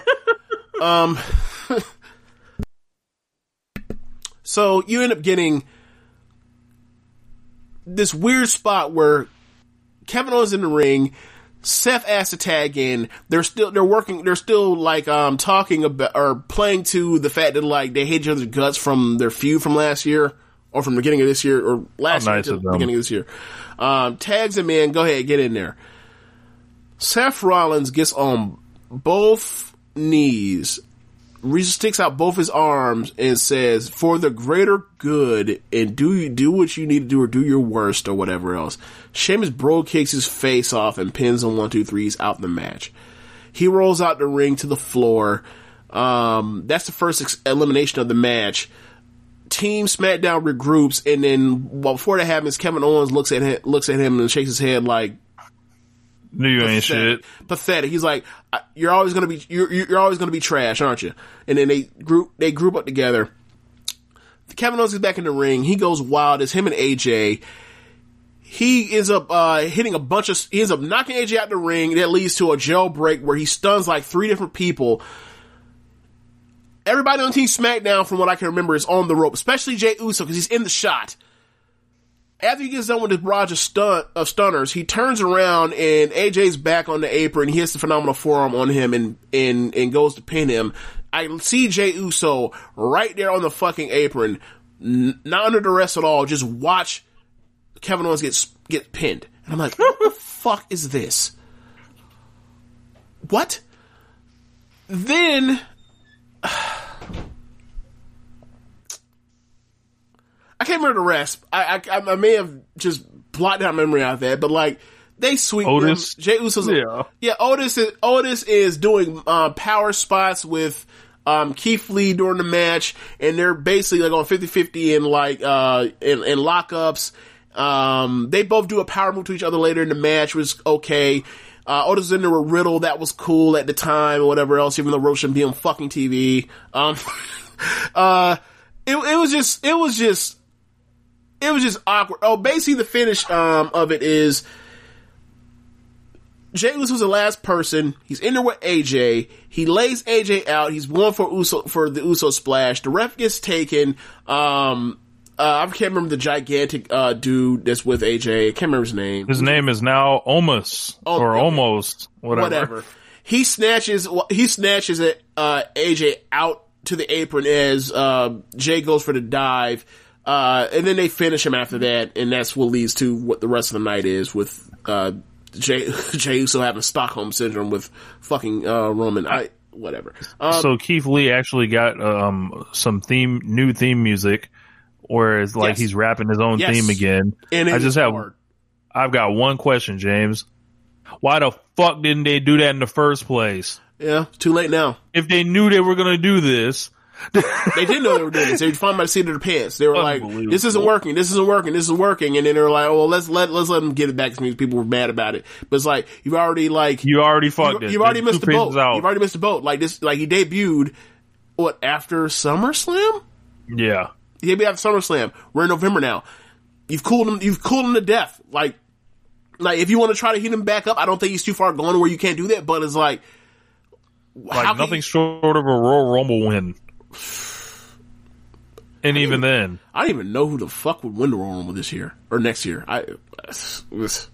Especially like they're gonna do a Royal Rumble in an empty arena. Oof, that sounds at the Trop. That don't remind me. But that sounds really rough to do a match that is a popcorn ass, special attraction ass match what is known for not having no kind of work rate, and then with no crowd. They better try to put people in that crowd. Otherwise, it could be bad. It could be real bad. I think they're gonna try to get fans in there. They are staying safe. Look, don't bring your asses over the Bayside Bridge. Stay your ass down there. Do not bring that shit up here. Yeah, that in the women's match. Yeah. Oh, well, hold on. End of the match was AJ tagged out. Keith Lee powerbombed somebody, or I think he powerbombed Jay. I can't remember, but whatever. So what did Team Raw get for winning? Not a damn thing. Oh, check this out. So apparently storyline was that like AJ he proclaimed himself to be captain, and the rest of the team couldn't get along. Whereas, and more or less, like after they won, they were all happy. All 5 of them were content. They were like, oh, no one lost. That's cool. And then they went away. I don't know what they did tonight, but what a story. Yeah. What a story. Yeah. What booking. Yeah. So, I'm gonna say the best for last. Or by best, I mean the worst. Actually, I can't do that because there's something worse. So let's do this. The women's tag team Survivor Series match.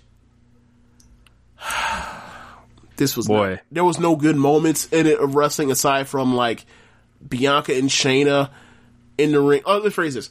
When Nia Jax in the ring, it was bad. When Shayna Baszler in the ring, it was okay. It was actually Peyton Royce had a couple spots that I liked too. Peyton Royce did some spots, but she still can't work. Same thing for Liv, even though I like Liv's spots more than Peyton Royce's. But Peyton Royce, I got one question. Yeah. Is Lana's gimmick like she's supposed to be a Make-A-Wish kid? That's how they treating her. Like the commentators, like I don't know, but she may as well be. Right? Am I wrong by saying that? She may as well be a Make-A-Wish kid. She's doing so well, she's hanging in there. I'm like, she get a check, don't she? Bro, like she may as well be Nicholas from WrestleMania 34, right? Oh my god! Isn't she? Like, she blind tagged in, did a little something, realized she was in over her head, tagged back out, got scolded like a wounded fucking dog by Nia, said, "Get out the ring, get on the step, get off the apron." Can't even stand on the apron with us. Yes, not even get on the top step, get on the middle or bottom step. Then they proceeded to wrestle, and it was like, look, man, like Ruby's good. Bianca's Bianca's good. Shayna's good. I'm understating how good they actually are. You know what I mean? Like, they were doing these spots. Natalia fucked up. I don't know what she was going for. She was going for something. I know what she was doing. I don't know what she was going for, but then she was like, she was awful in this match. But she said, fuck this, and then she just stomped, whoever, I think it was Peyton Royce, and then slapped on the sharpshooter. Yeah, she was going for that move where you like tie up the legs and then you flip them over and you're pulling the arms where it's kind of like instead of doing a surfboard. The move just fell through. Bianca and Lacey did a Spanish fly, which is like, if you're gonna do that with Lacey Evans, and like you're basically killing that for everybody that does Spanish fly, because it's like she's not good at anything else except for like showing off her athleticism. Like, I mean, at least in this match. I saw Bianca's entrance and I was just like, man, such charisma, such personality, such swag. Like, why isn't she just like 25-0 right now since WrestleMania, beating the fuck out of people, like going over everybody, becoming a star? Like, why? Right. And then on the other end, you're like, you see Shayna when she's in for Team Raw, and like, she's by far and away the best wrestler there on the Team Raw, and it's like, y'all ever in this fucking dumbass angle when you could like be using her like against Asuka or using her against someone else? And it's like, especially right now with no Charlotte and no Becky, it's like, you have stapled her to Nia, and we know what that means. Yeah. She's doing effectively nothing. It's like you brought her. Think about the Royal Rumble. Think about what Bianca did in the Rumble. Think about what Shayna did in the Rumble. And think about what they've done with them since they've done both those things in the Rumble. Why the fuck do you bring them up? There's an argument that like the women may be booked worse than the men. I would say yeah. Yikes. Okay. Who's being picked besides like Baron Corbin, right? Who's being picked at the top of Raw and SmackDown that just are flat out not good? Flat out stink. At the top of the card in the male single division on both shows. The Fiend stinks. That's fair. That's fair. Strowman can stink. Right. But the thing is also with those two guys are also over. Yeah. Like, they'd be out here pushing Peyton Royce and you know what I'm saying? Bro, like, there's no standards. Like, there's none. Lana was her most over when she was a manager, and you fucked that, and now you are making her into, like, one, she was a Jezebel at the beginning of the year, right? She was this person you're supposed to fucking hate, and now you're supposed to feel bad for her span of a year when, like, all she did was, like, go away. Right. It's weird. But anyway, get to it. It is basically, it's down to, like, the final two. It is, Shayna takes out Ruby, so it is basically like four or five against two or something like that. I can't remember exactly, but no, I think by that point it's like 3 or 4 against 2. So it is Liv with Bianca on one side, and it's Shayna. It is Nia and also Lana. So they get rid of Liv pretty quick. I think they give her a couple spots, and they did a smart thing where, like, Nia is one of them is eliminating Liv, as, like, the other one, like, just immediately, like, grabbed her right before she realized the tip was happening off the apron, Bianca. So you get this shot of once, like, she gets pinned, she's like, fuck, I'm down one versus 3. So, Bianca fights and fights and fights. She gets slapped in the Karafuda clutch. She gets up from the mat, slowly crawls over, fights, and collapses into the ropes. Shayna doesn't let go. She gets DQ'd on 5.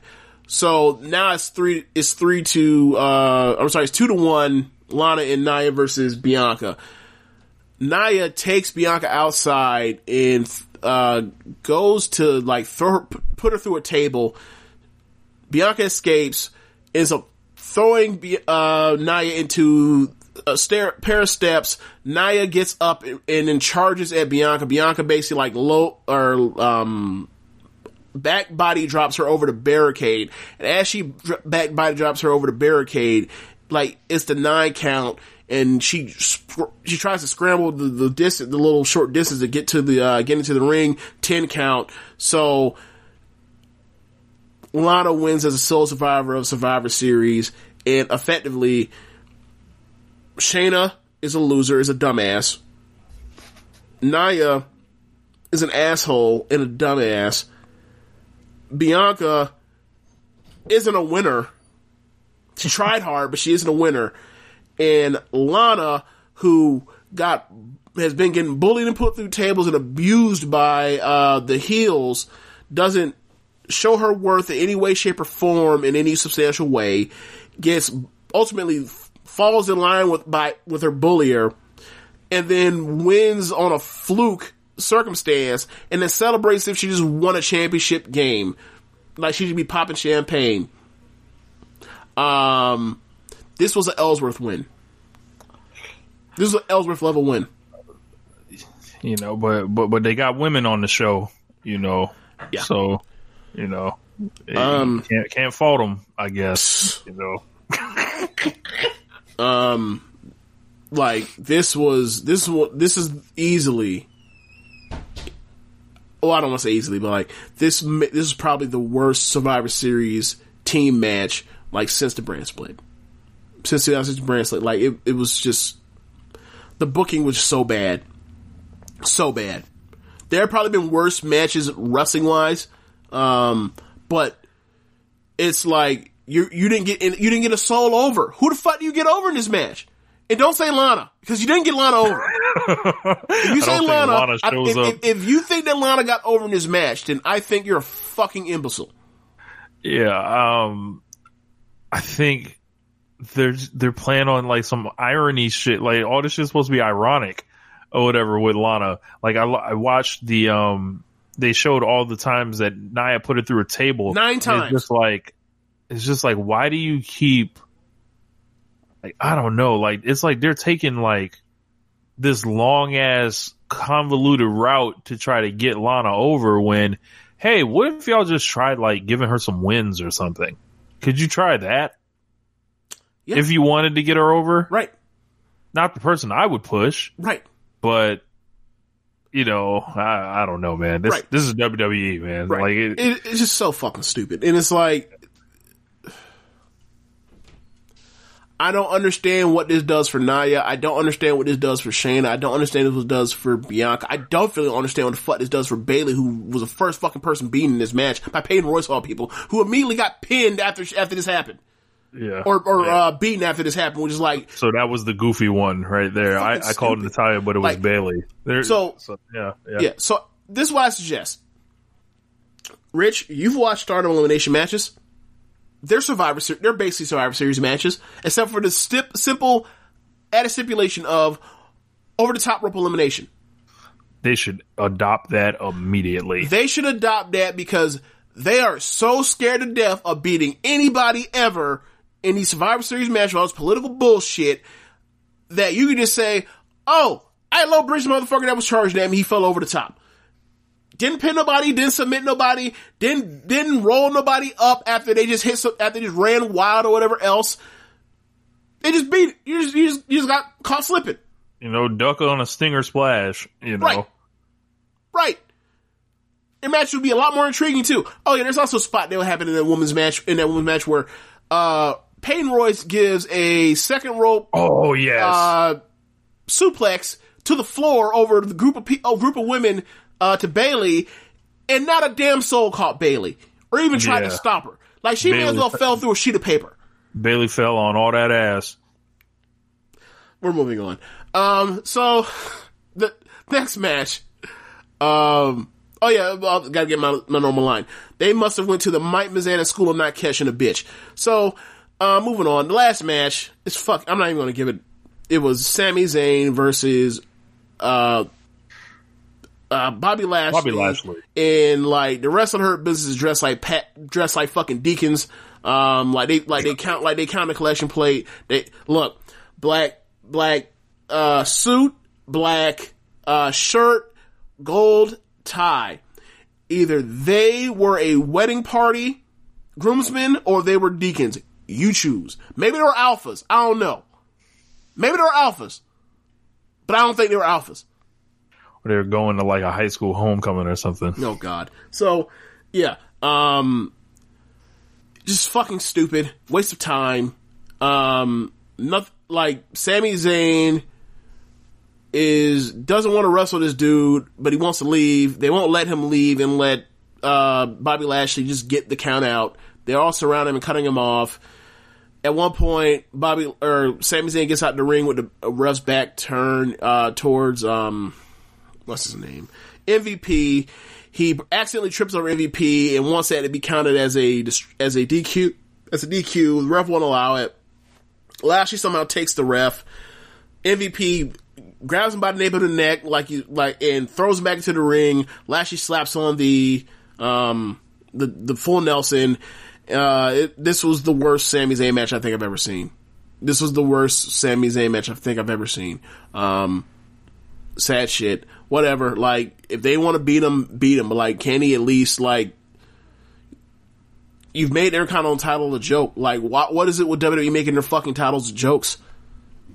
I don't know. Whatever. Like, that was Survivor Series, and so like, it's funny you brought up the Deacons thing. We actually just got a message in our Twitter group thread from Sierra with Cedric Alexander and Xavier Woods going face to face, and the Hurt Business surrounded them. She said, "What in the Deacons is tired of the kids cutting up during the service is going on here?" Shout out to Sierra. I miss Sierra. Yeah. Anyway. But yeah, Survivor Series, I mean, I'll probably go back and check out the tag match if I get a chance. It had 3 good matches on it. 3 very good matches. 3 very good to great matches on it, depending on how you feel about it. But it's Survivor Series, and Survivor Series matches fucking sucked. And didn't put anybody over in whatever direction that leads to. The only direction it leads to in any of these Survivor Series matches was, one, this Lana thing, which I don't know why anyone would actually care about, and Jey Uso, the Samoan slave. So I just like, I don't find particular interest in this. But whatever. Like, I would say watch those three matches that I praised. The other ones just, damage your brain cells. I guess we get to Wednesday shows now, right? Yeah, man. Let's get to the FA. So AEW Dynamite, big show here. Did a great rating, one of the best they've done all year in the demo, and so it's kind of forcing me to reconsider what I think. You know, the Jon Moxley Kenny Omega, like, it might, you know, I wouldn't be shocked at 1 million views now, or 1 million viewers that week. So we opened up, and they basically got it started with, you know, a opening video package from Top Flight. So Top Flight has been on Dark for a couple weeks, and they're a highly regarded team from the Indies, Darius and Dante Martin. One of them is 21, the other one's 19. High-flying, super athletic young guys. Awesome video package. I got into it, fired up when I saw it. And they were taking on the Young Bucks for the tag belts. So, this ruled. Yeah, the Young Bucks, what more can you say? The Bucks do them. Anybody there in the ring was going to look great. Top Flight had a couple matches on Dark that some were good, some of them weren't on the level, but this by far was the best of any of them.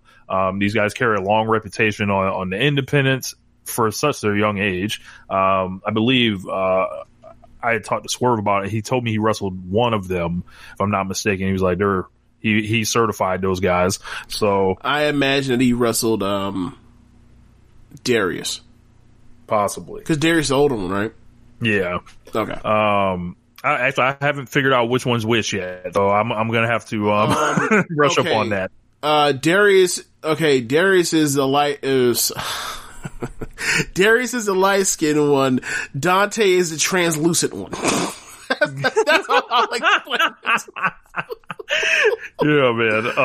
And the news came out earlier today that Top Flight actually is signed now with AEW. And they got them boys on that paper before they were on the AEW Dark contract, and they got the real ones today.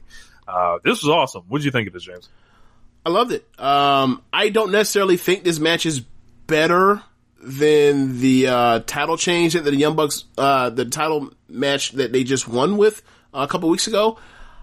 But I would say that I would rewatch this one before I go back to that one, even though I've already seen that one a second time. It's a super enjoyable popcorn match, especially for an opener. It's a great opener.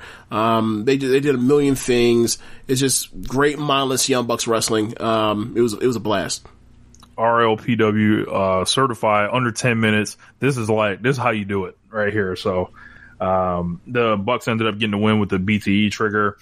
And after that, it looks like TH2 came out to jump on Top Flight, possibly setting up something with them, possibly setting up some, a TV title defense for the Young Bucks. We'll see. You already know Angelico and Jack Evans are probably chomping at the bit to actually get in on the action somewhere. So, and I imagine the Bucks and them would be pretty good. Yeah. One thing I forgot to mention is while watching the match, I enjoyed it so much. I was like, they need to sign, Tony Khan needs to come down to the ring, or whoever else, whether someone needs to bring it, they need to bring AEW contracts down to the ring in the middle of the match. Stop the match halfway and say, hey, bro, come sign something. And I remember you saying, they're being recruited from multiple places. Fine, they ain't gotta sign it, but just bring it down. Bring it down during the match.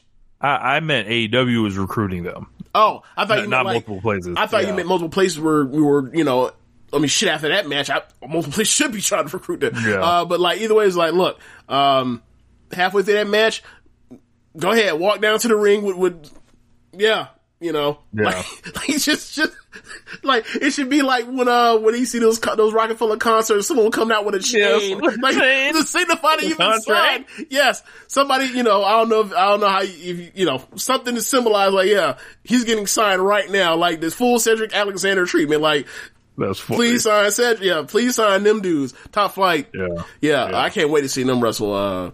Private Party. That's gonna be a fucking blast. That's gonna be great. That's gonna be a blast. Lucha Brothers. Yep. I was thinking about all the people they can wrestle, and I mean that's the place to go. Like the best get better. Like that tag division just gets like. Look, while the Sorry World Tag League going on, or the Mid World Tag League is going on, look, I know who needs the World Tag League, and it's these gentlemen in Jacksonville. and then like they're also a great get because of the future play. Like they're keepers. They're like a fantasy later keeper league. Like them, Private Party. Like those Acclaimed guys. You talk about Acclaimed. Like those guys, like you can sign them. They already are great workers. Like you can get the young gun vibe or whatever else. Of like you're going to see them grow before your eyes, similar to what we're going to experience with Darby and the step out of tags. Like I don't want to say they're the like some of these babyface tag teams that they have could be like their version of the Rock and Roll Express. Like we have these young guys that that are flashy as hell, and you're going to see them grow before your eyes and become champions eventually, and people are going to love it. Like and they're going to have a great rivalry. Like it's going to be a blast eventually over these years. Yeah. So and I think Private Party has it in them to be heels. Yeah. Like I can see it, because I feel like Quinn, like he could just he could cut off all the smiling, and I feel like Isaiah can talk all the shit, and like just stunt. Yeah, I wouldn't write off either one of them as turning heel eventually. I think it's gonna be a situation where this is WWE, one of them is gonna turn on the other one multiple times over the next decade, but I don't think that's necessarily gonna happen in AEW. But I feel like they wouldn't turn either one of them heel if they couldn't do it. So one thing I was thinking about was, so since we'll get to it later, there are 6 units everywhere in this company. I was thinking about who you could pair up with Top Flight. I was looking at the singles roster, and it seems like everyone's kind of paired off except Hangman Page right now. So the Hangman needs to go ahead and make friends with Top Flight. I'm offering him that advice. The Hangman with Top Flight? Because you can't hang out with the Bucks anymore. Can't hang out with Kenny anymore. Can't hang with Cody. Do you really want to go chill with Dustin and QT? Probably not. We don't have a tag team in Team Taz yet. Well, it's good guys. I would assume these guys are good guys right now. And I'm thinking about a singles wrestler to pair them with. Will Hobbs. Well, the trio is already set in Team Taz. Hey man, don't look.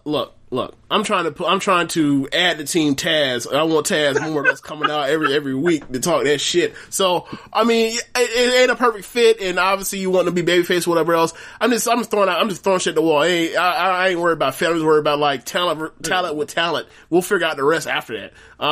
They'll find somebody. They'll find somebody. The Inner Circle gets us started with their Slaying Vegas trip.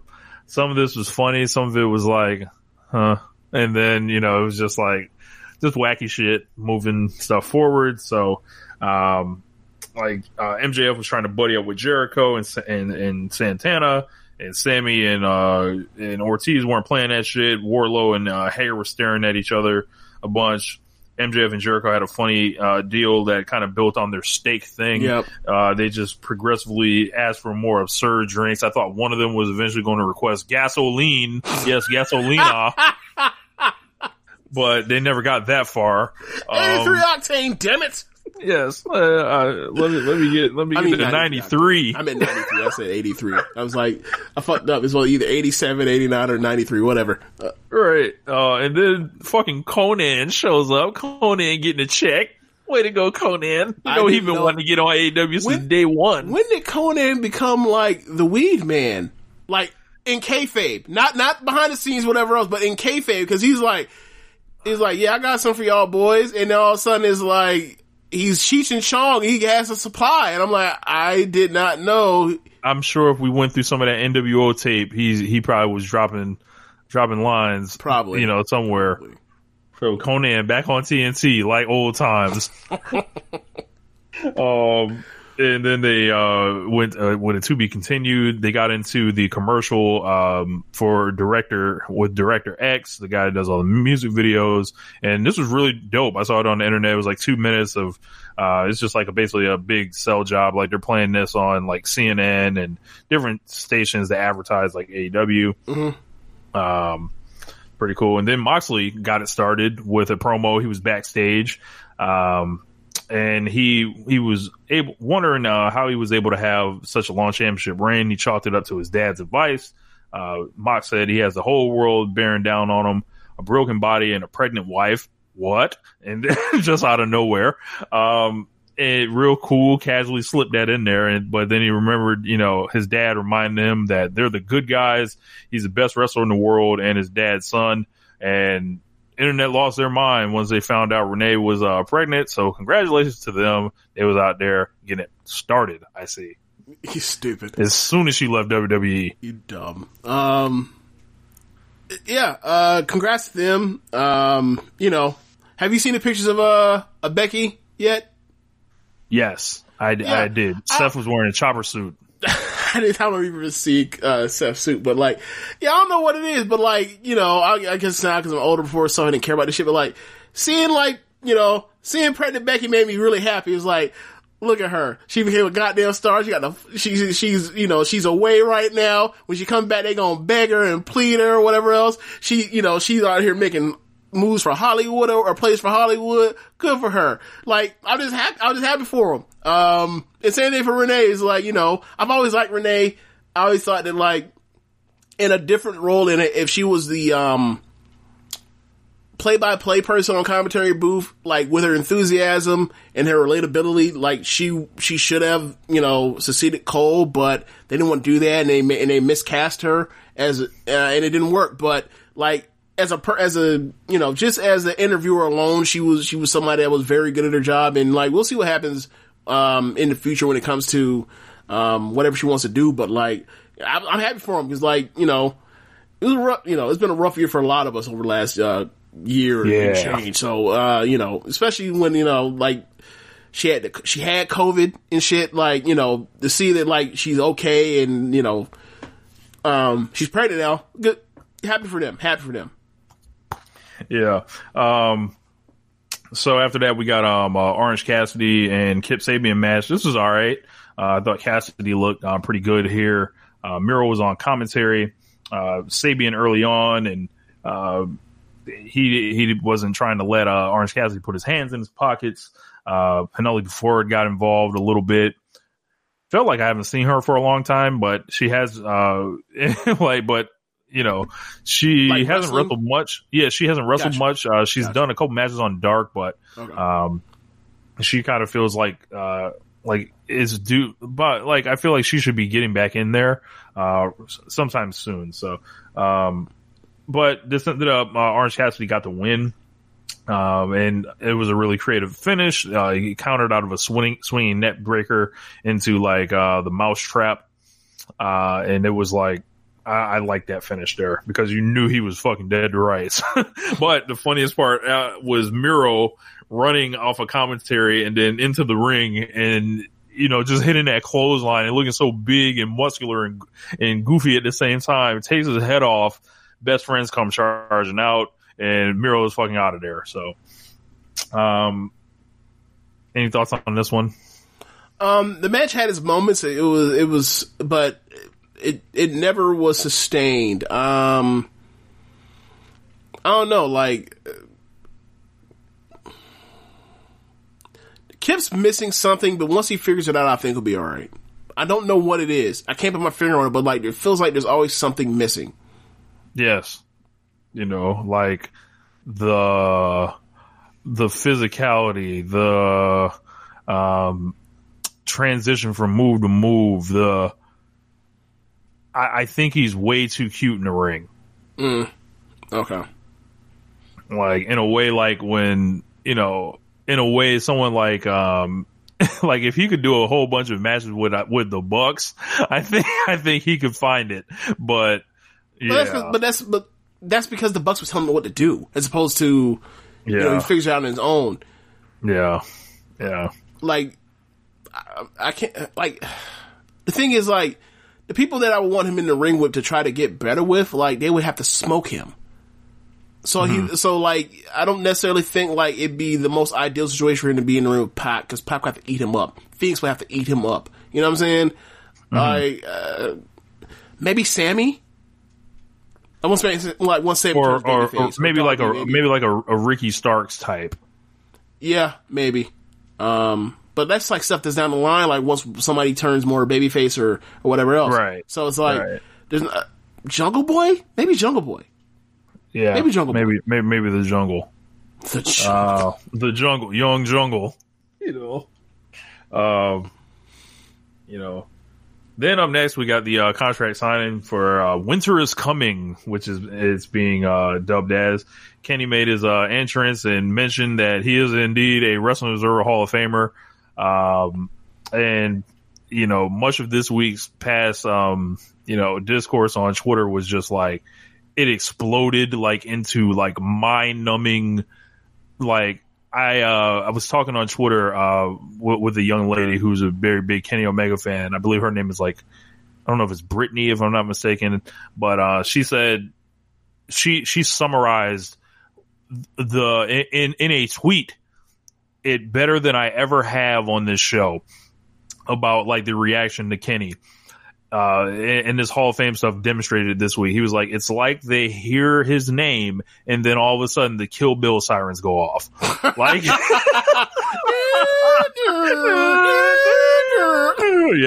And they lose their minds.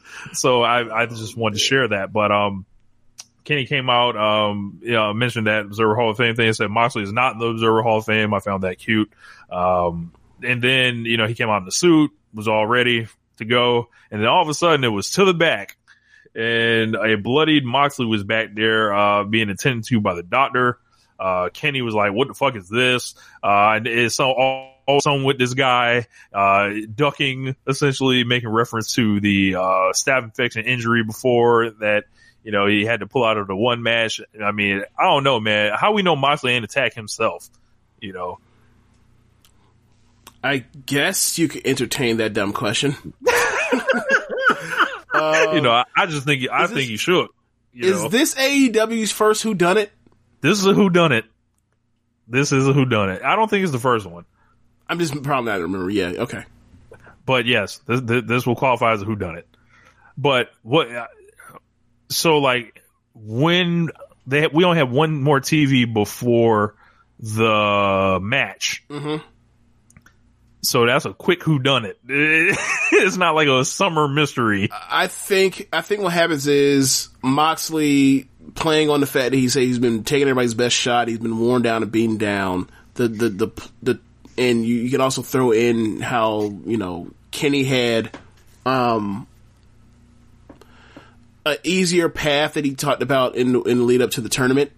How like he's kind of had the smooth sailing as opposed to the champ getting everyone's best shot. He's getting attacked from people, and like he's injured, but he's going to go into the match injured, and that will be the drama of can this dude wrestle one of the best wrestlers in the world and survive while going into it injured? Like is Moxley that fucking tough of a bastard? And then I think after the match, we'll get the reveal of whoever it was or whatever else, whether it's watch it be Hangman or Archer or something. I don't know. I don't feel like it's Kenny right now. I don't think it is wrong, but I think it's like, damn, like I got my ass kicked. I was a dick to the Young Bucks. I walked halfway. I was trying to help you, Kenny. I walked halfway down. What's it called? I walked halfway down the aisle or the tunnel so people could see me. And like, damn, I want that back. So I'm gonna try to win to I'm gonna help this dude win the title to get my friend back or my family back, whatever he wants to call it. And then like it could go from there. I'm not for sure. Like I'm saying, like it's something they could do if they wanted to or whatever else. But yeah, like we'll see who it is. But I think we won't get revealed until after the title match. Then we got the Inner Circle Slaves Vegas Part 2. Then they were drunk. An Elvis impersonator showed up as the newest member of the Inner Circle. It was kind of easy for him to get in. I mean, MJF had to win a whole pay-per-view match and sing with Jericho and like debate him and all this other shit. Yeah. Well, they're drunk, so, you know. Yeah. Maybe MJF should have just offered him a drink.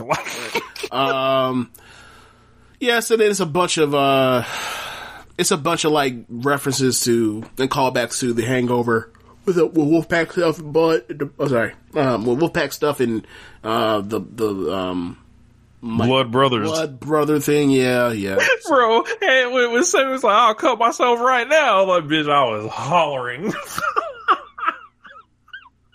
You know, I ain't seen, usually it's a man named Rhodes that's enthusiastic about, cutting himself on this show, but, MJF noted it was a full moon and they all howled at the moon. Then they woke up in bed the next morning. Jericho was with Elvis, so who knows what went on, that evening. MJF woke up. He was in the bathtub, had stuff written all over his face as he went up to Sammy Guevara. Sammy Guevara is kind of just there. Santana was hanging out with chickens and, or CGI chickens, whatever the hell they were. And, those chickens made him some money the previous night. They heard some crying, and then the crying was from Hornswoggle, who was dressed in a diaper. No use for this. I didn't laugh. It was another reference to the Hangover when they found a baby in the hotel suite. That's what it was. Gotcha. So seeing somebody that didn't see the Hangover and all that, I only kind of heard about the movie. Okay. All right. Only kind of heard about it. This all kind of like, this is like look at my phone time. Okay. Yeah, it's, I'm not even gonna get to The Hangover. It was a funny movie. Watch it. Whatever. But the first one. Yeah. So, they went back. Go ahead. So, Jericho was on commentary and announced that him and Hager are facing SCU next week. And then we got Pac versus the Blade. So welcome back to Pac. Battle of the bodies here. Pac and the Blade.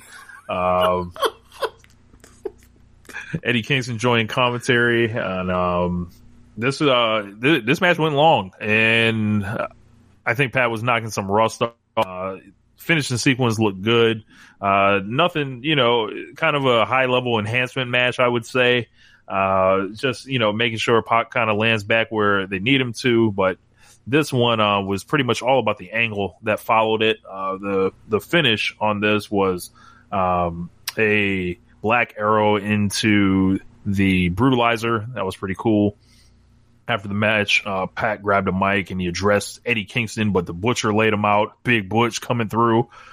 And also throughout the match, Pac was fighting off the Butcher. He was going face to face with him and, different stuff like that. Bunny was out there too. Kingston, Phoenix ran out to make the save, solidifying, his split from Eddie Kingston. Of course, he didn't like being kicked. And then, Butcher Blade and Eddie start beating him down. And all of a sudden, Penta El Zero Miedo comes out and he has the steel chair and it's full NWO 96. Whose side is he on? And all we were missing was Bobby Heenan.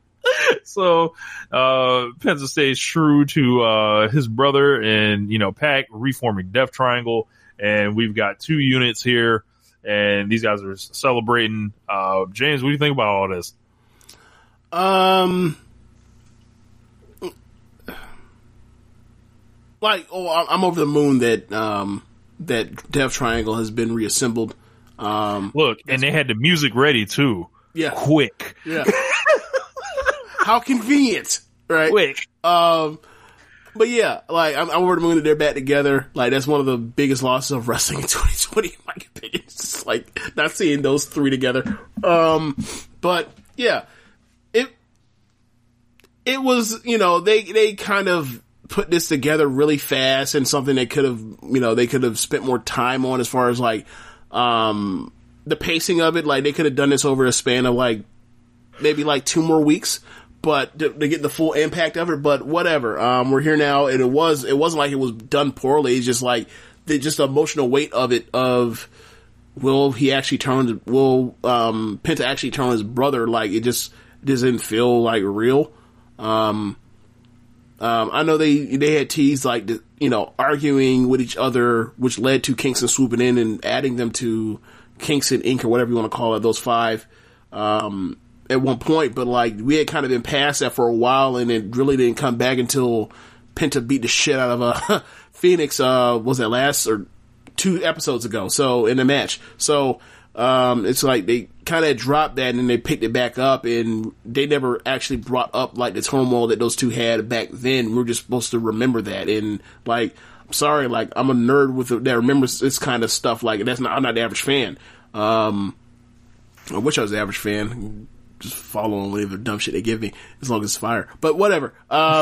So yeah, let's see what they do with it. Like if they're going to have a tournament or whatever, they break this out, but like they have all these teams, seemingly built to do this. Ready. Yeah. Ready. I was happy to see Death Triangle reformed.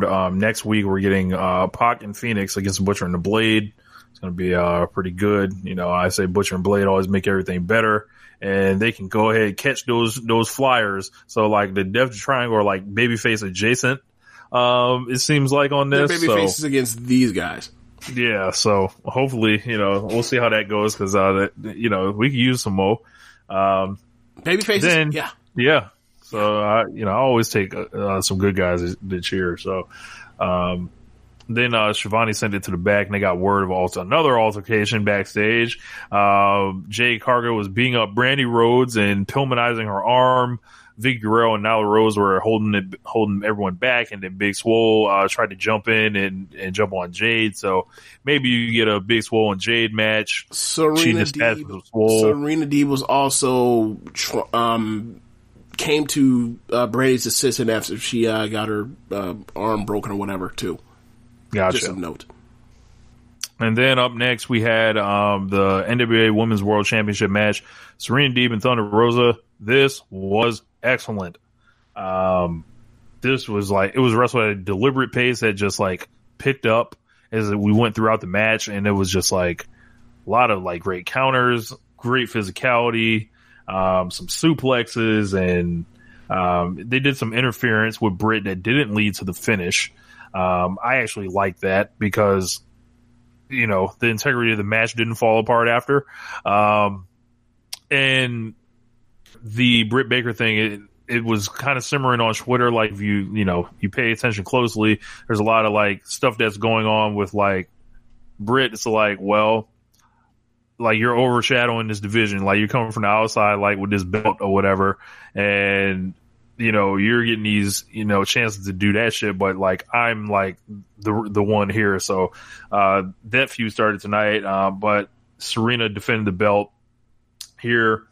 And I really enjoyed this match. Yeah, it's a good ass match.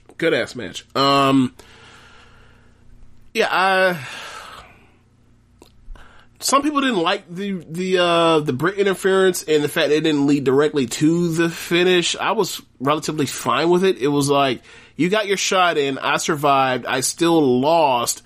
Like, and I wouldn't necessarily, I think people are looking at it in terms of WWE of like, was this enough bail for protection for somebody? And I don't think it was. It was like, she lost and this asshole interfered in my match. I'm fucking furious. I just lost a chance to get my belt back. I'm going to rock her I'm going to whoop her ass when I get a chance. Cause she had no business being in my fucking match. Like, right. I don't need necessarily a bell for if she's going to lose anyway. Like, it also protects Serena and give her a strong win, like as a babyface too. I wasn't even thinking about that part as much as like, I don't really care about shooting Thunder Rosa bell right now. Like, as far as like, oh, she would have won if ... Like, nah, I don't think that's what their intention was. I think it was, they had a match, somebody interfered, I lost the match, fuck you for even getting involved in my shit. Right. As opposed to people trying to come up with, WWE, transitive logic. But yeah, I like the brawl they did too. It was like, it was a real cat fight. Like on the outside, they were swinging out there. I didn't even think about that. So we've got, and then they announced after that, Anna Jay will be challenging Hikaru Shida next week. She's won 4 matches in a row, so couple things going on right now. I'm definitely here for a Britt Baker and Thunder Rosa match. Yep. Whenever that comes, Serena's going through with the NWA women's belt, and we've got another. What was that other thing that happened? Jay Cargill and Brady. Yeah. So like, look at them build up these storylines and for this like division that like they barely did anything with in like the span of like seemingly 2 weeks, maybe 3 weeks. It's like, see what happens when you try. Like, it was just like, can you try? Damn, and now they're trying. So good for them so far. They're off to a good start. Yeah. So Anna Jay referenced them fighting when she was a rookie. Of course, the first time they were at QT's gym, and Anna Jay turned everyone's heads. Like, who the fuck is that? And she's back now because she claims she's no longer a rookie. So it's a different story that she's in the Dark Order. Is there any chance that Tay Conti is going to get on the microphone next to Anna Jay and tell us how Anna Jay had emotional scars from when she was in QT's gym and Brandy told her that she did something wrong and it ruined her relationship with her boyfriend, and now she doesn't think she's pretty anymore. So now she is trying to fuck Cody Rhodes, or pretend to fuck Cody Rhodes to make Brandy mad, and then Brandy shows up at the hotel where the affair was going to be planned after Cody brought her with her to whoop her, and then all of a sudden, like, Anna like whoops her for after getting the jump on her. Is this? I'm talking about Jay. I'm talking about Jay, and I'm talking about the Usos and Mandy Rose and Mandy Rose and Naomi. Yes, exactly. I was wondering because like I remember that's like what the fuck is this? Like, this is stupid. Brandy or Naomi still ain't got her heat back from that. Like that was a terrible storyline. Oh my god. Yeah. Yeah. So Darby Allin, video package aired. This guy's a fucking weirdo. He's sitting inside a church and he sets himself on fire. Like, just bring him out. Like, I don't know what the fuck this was. Then we got Team Taz versus Brian Cage, or excuse me, Team Taz comprised of Brian Cage and Ricky Starks against Cody and Darby Allin. Hell of a match here, and I don't know, some of the presentation stuff I take, an exception with, maybe just because, I don't like Cody particularly, but he comes out last after the champion. Enormous amounts of pyro still. He's the one that avoids the pinfall, and he gets the angle done to him after the match. It's all presentation stuff, but I just thought it was important to note all that happened. But I like the match. Cage and Ricky Starks got what I feel like is a real elevation here. Feels like they're important. They're not here to fuck around. They're not laughing like the Inner Circle. They're not, goofy clowns or dorks like the Dark Order. Like they're here to fuck you up, essentially. Yeah.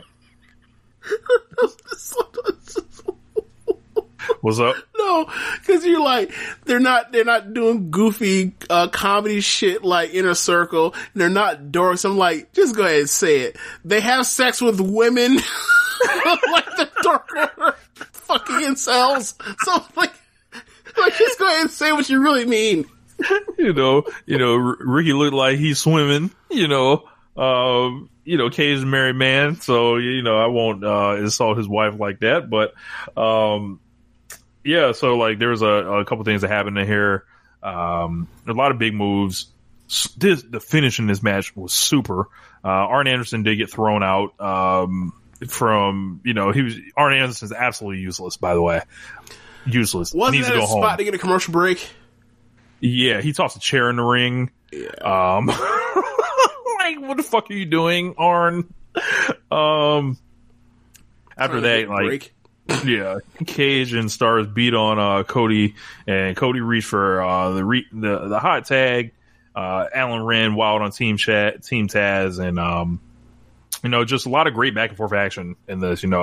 This was wrapped up by Allen basically getting caught in a bad position by Brian Cage. Brian Cage was up on the top rope, went on the second rope, and he stopped the coffin drop, and he hit the avalanche drill claw to pin the champion, presumably setting up a future title match with Cage and Darby Allin. I get the booking from there.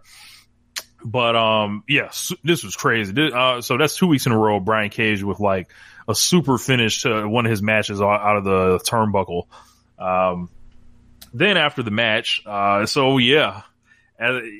we've watched Will Hobbs, appear and always, kind of come a little late, kind of just show up, kind of just come out and never really make contact with one for the last couple of weeks. James had the running joke of, Willie Save a White Man Hobbs. That is your nickname. I did not make it a nickname. I just noted that man always out here saving white men. That's all I was saying. That's all I said. You made it into a running, AKA. Yeah, this is an editorialization of that. But I don't appreciate the editorial. I don't appreciate it. Last week on this show, I sat here and told you, I was like, he ain't never made contact with them boys. Ever. All the times he tried to save them. Something ain't right. Maybe he's really with Team Taz. And what do you know? AEW rewards your boy for paying attention. So, Willie comes out, no shirt on, wearing the grease, chair in hand, or I don't believe he had the chair actually. He helps Cody to his feet, chases off Team Taz. They get out the ring. Cage and Starks looking at him, full of adrenaline, all staring at each other. Willie picks up the FTW championship and appears that he wants to run it with Cage. Cage not really interested in this. All of a sudden, Cody's getting up and he's like kind of thanking Hobbs. He's got his hands on his shoulders. All of a sudden, Will Hobbs cocks back and lays Cody Rhodes the fuck out with the FTW title. And Taz jumps in and says that Willie Hobbs has joined Team Taz. Completely shocking most of the audience, I'd say. I thought this was awesome. For me, it wasn't shocking, but it was like, damn, they set it up beautifully for weeks, and like, I don't think people picked it up. One of the first like real great turns, I think, in the history of AEW. Yeah. You had pointed out astutely, I wasn't paying much attention to it, but they use it, and like, that's what we like. This is the thing we talk about swerves. Swerves are good and turns are good when they make sense, and like, you can follow, and there are breadcrumbs to either lead you to it, or you can go back and go over them and review them. Like, long story short, you can do pretty much anything you want to if it makes fucking sense. Yeah.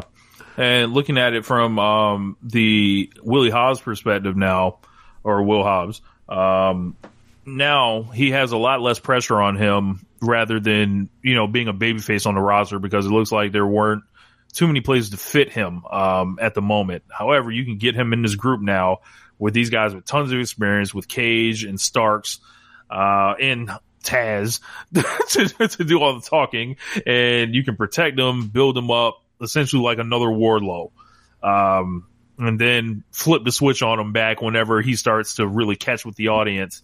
And it's a lot more low pressure situation, I think, for him. Yeah. Aside from that, that was AEW. Another awesome show. They're on a roll, and I think they're going to be really tough to deal with on the second. Like, because I feel like there's going to be some with Pac and Kingston is going to be on that show. The Bucks probably will be defending the belts against, maybe TH2 or something like that. TNT titles in play with Darby. They've got Hobbs in this situation here with Hobbs and Cody as a match. Who knows?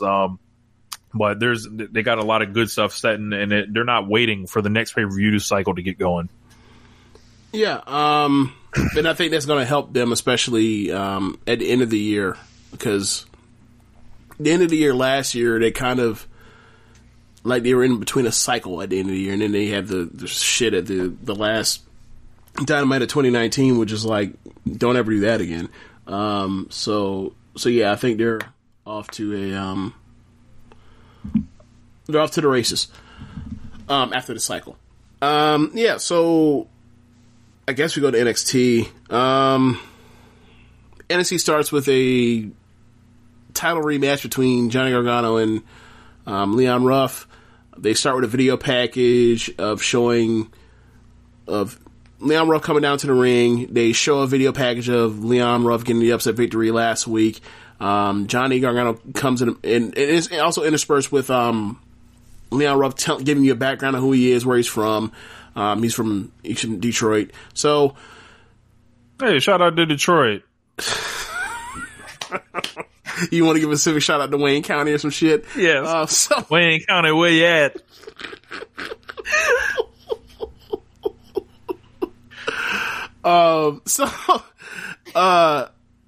Then, like, Johnny comes out and cuts off the promo, or cuts off the video packages. Enough of this. I'm gonna come down here and beat your ass. And Johnny then proceeded to mostly beat his ass. He took, like, 90% of this match. There was some, I take that back. He gave him two different, spots. But it was mostly Johnny whooping his ass. He lawn darted him into the middle turnbuckles, and Leon Ruff just fantastic and bumping around and getting his ass kicked, and he getting chopped. But at one point in the match, Leon Ruff ended up doing this thing I don't think I've ever seen before. He gets Johnny out to the floor. He hits the ropes on the other side. He's by the ropes, like the ropes that are running parallel to the way he's running. He does a triple jump, springboard. I don't want to say springboard, because it wasn't a springboard. Triple jump, and the triple jump means both feet on the top rope, and then he front flips to the floor. And he landed on his feet, and he barely even touched Johnny. And I was like, he's even better than I thought he was. I thought he was like, really, bro, I told you. I always thought like, yeah, he's clearly raw, but look at him, he's going to job, but he's an elite jobber, right? And it's like, yeah, he can. Like, that man's like, that man was wrestling long matches in Evolve. Yeah, like he's so he does that. By that point in time, he gets back in the ring. Johnny cuts him off. Damian Priest comes out up the ramp, at the top of the ramp, and Johnny sees it, and actually Johnny's about to finish him with the super kick. Sees Damian Priest up on top of the ramp. He starts talking to him. Leon Ruff gets a small package. Johnny kicks, lays him out with a super kick, I think. Well, Ruff is on his knees. He sets him up like he's about to give him the spring or the slingshot DDT. He hits it. He's by the ropes, of course. And Damian Priest pulls him out the ring, says, "I'm sorry, kid." Hits with a big forearm, DQ the match. Leon Ruff is still the champion. He's fucked Johnny. Johnny blows his stack. He's furious, and they go to the back. It was a short match, but it was good while it lasted. And like, they're giving Leon Ruff more in these matches or whatever else. I believe Leon Ruff is an AR Fox guy. Okay. Is AR Ruff, is he still in Evolve or is he out?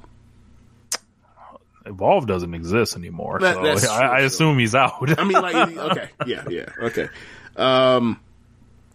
We get a backstage promo with Cameron Grimes. He says he's going to beat up Loomis because he doesn't have to look at his eyes, and he says he's on a rocket ship to the moon. Oh, I forgot about this. The blindfold match. Oh, come back. Loomis and Grimes and a blindfold match. Out. That's just what we want from the No BS. Right. Guess who the ref was, Rich?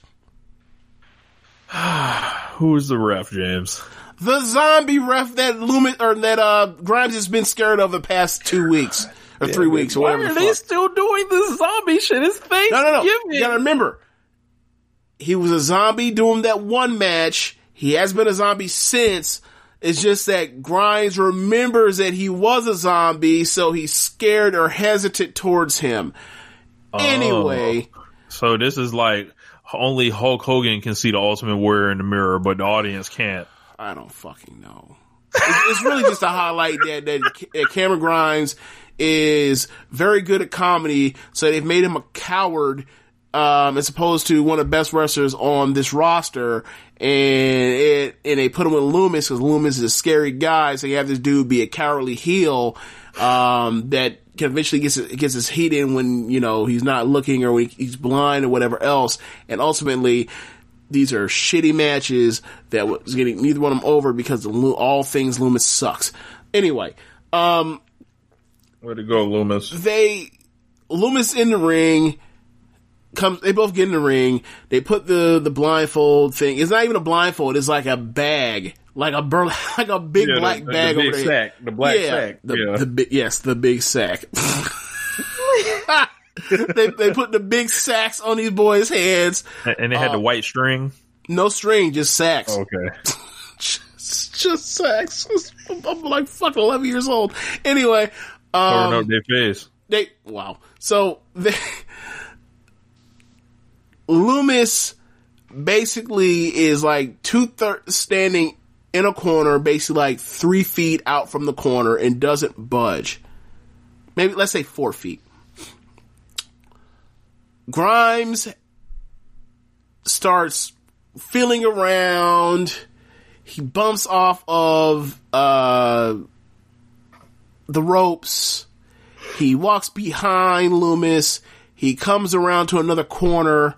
He accidentally traps the ref in the corner. The ref doesn't move him or whatever else. He feels the ref. He punches out the ref. He stomps the shit out the ref, the dog shit out the ref. The ref is out on the apron. He keeps stomping him until Grimes just takes off the sack and realizes it's the ref. He turns around and he sees that Loomis is standing there. So he moves away from where he was. He sneaks around, tiptoes, and then he charges at Loomis. Loomis ducks it. He hits him a couple times. The sack ends up off his eyes. He starts beating the shit out of your boy. Another ref never comes, even though a couple weeks ago a ref ran down in the middle of the ref bump after the Kushida and Grimes match. That same zombie ref. There was no other ref this time. Your boy's about to. Loomis is about to, or not your boy, I'm sorry, please forgive me. Loomis is about to. Not a rich ladder pro wrestler. Right. Yeah, Loomis is about to put away Grimes. Grimes escapes. He climbs over the top of the fence of the fencing over the plexiglass and runs away. Loomis walks up to the plexiglass, stares at him running away, and then stares directly into the camera. And it didn't say like to be continued or the end in the way that House of Horrors match that they had for Halloween Havoc ended, but it may as well have. It was this shit is not over. Wow, this is a worst feud of the year contender. So they couldn't even give us a finish in the blindfold match. Why would you want one? Who gives a fuck? It was an awful match. Like bro, like the legacy of the blindfold match is so rich, you know. Who can forget WrestleMania 7, you know, Rick the Model Martel and Jake the Snake Roberts, a match I enjoy to this day. Man. Okay, so backstage, by the workout stuff, Regal is telling Priest, hey bro, you can't be interfering in the fucking title match, what's wrong with you? And Priest says, hey man, I'm just playing. I'm just fucking with Johnny. He's a jerk. You don't like him either. It's just, I'm just playing a little joke. So, in walks Ruff. Ruff hears it and says, oh, so I'm a joke to you? And Priest is trying to say, hey man, I'm just looking out for you. This dude could really hurt you. He's like, okay. Worried about really hurt. Slaps the fire out of Damian Priest and walks away. And then Regal says, you deserve that. And then they went away from that. Actually, I take it back. There's also a part where there's also a part where before that, Ruff said, if you think I'm a joke, if y'all think I'm jokes, then like, I'm gonna hand you this here belt and I'm gonna just rip up my contract because I ain't no joke. And then he slapped him.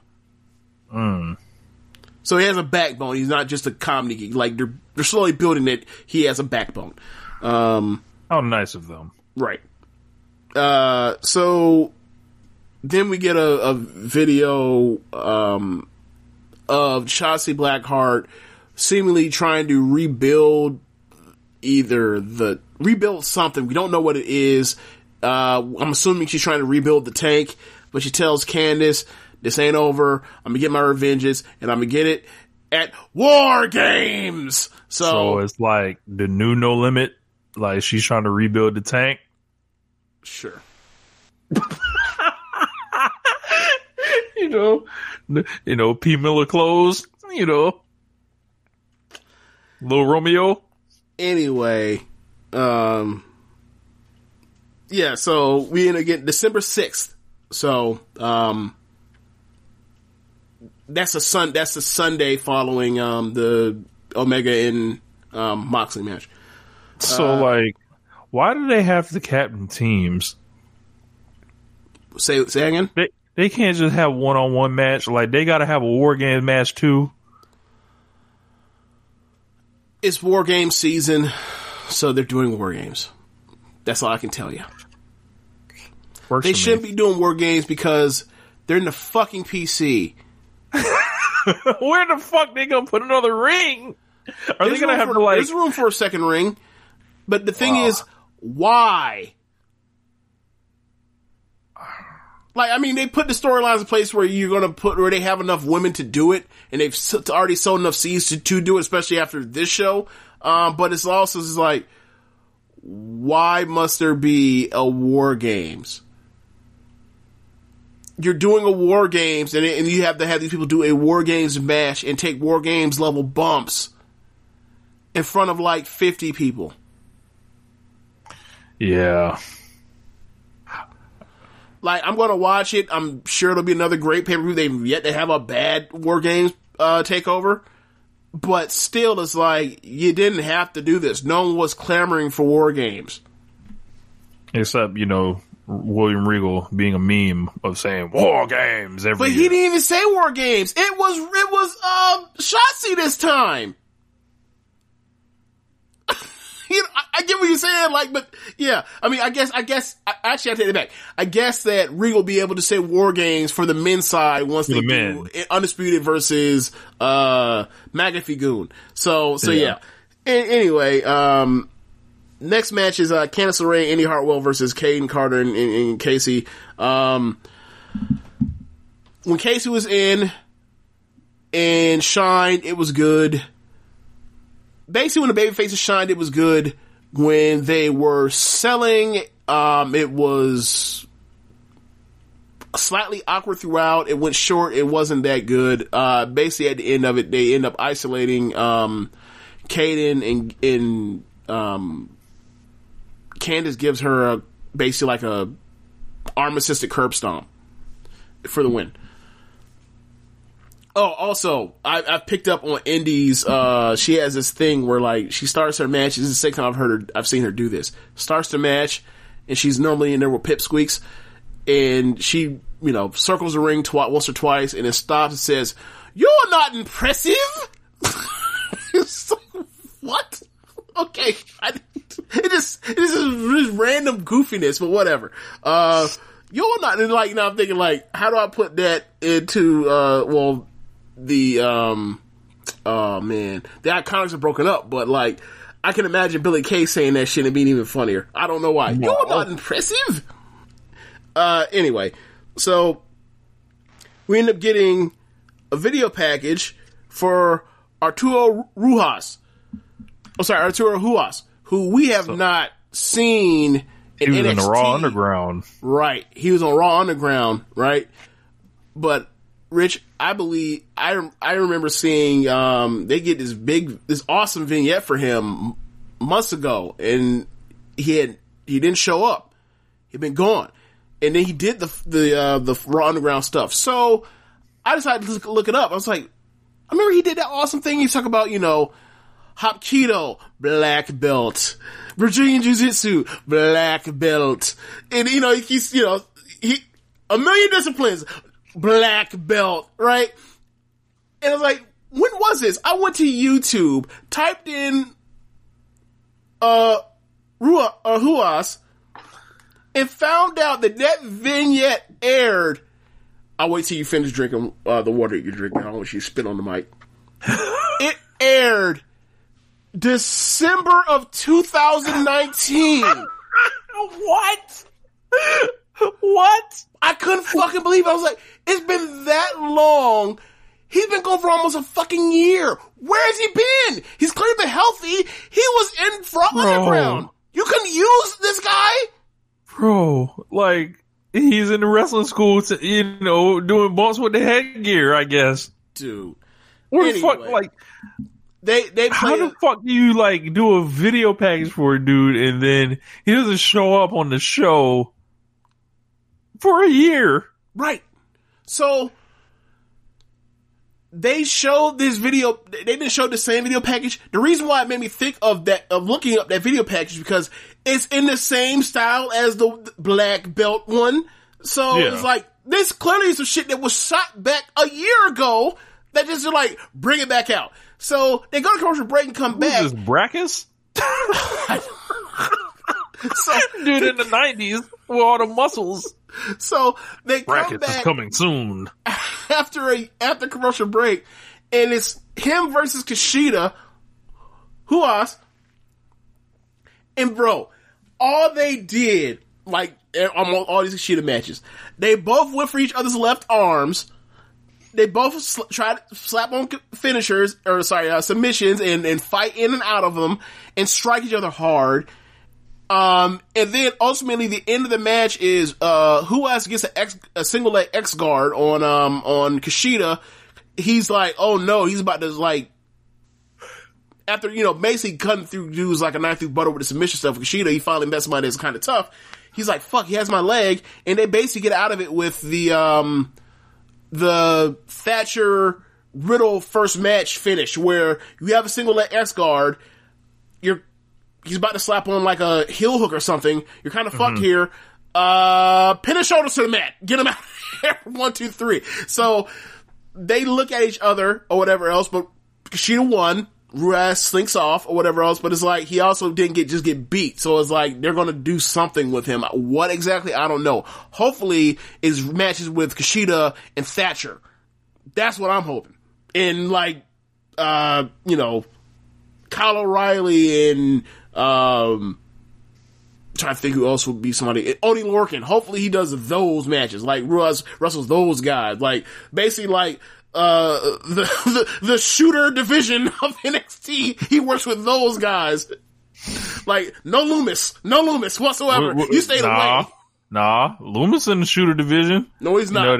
That man has submitted Timothy Thatcher before. He's superior submission specialist than this man. So whenever they're done, whoever wins out of all those dudes, they can go see Big Dex after that. Wow. Big Dex. Terrible. So then after this match, we end up getting a backstage promo with Ember and Toni Storm as they're about to go face Raquel and Dakota. And they talk about Ember's match where she lost to Dakota 2 weeks ago, and Raquel's interference played into it. And they said they're sick of their shit and they've been cheating. And she remembers that Dakota is one of the best women's wrestlers in WWE. I don't understand why she has to do this bullshit, but payback's a bitch. She didn't say that, but like, I'm gonna get payback, and I'm with Toni. And so then, Toni says, yeah, I'm here with you, but we both came back on the same day, and once we're done with this, it's back to both of us, challenging for the, NXT Women's title.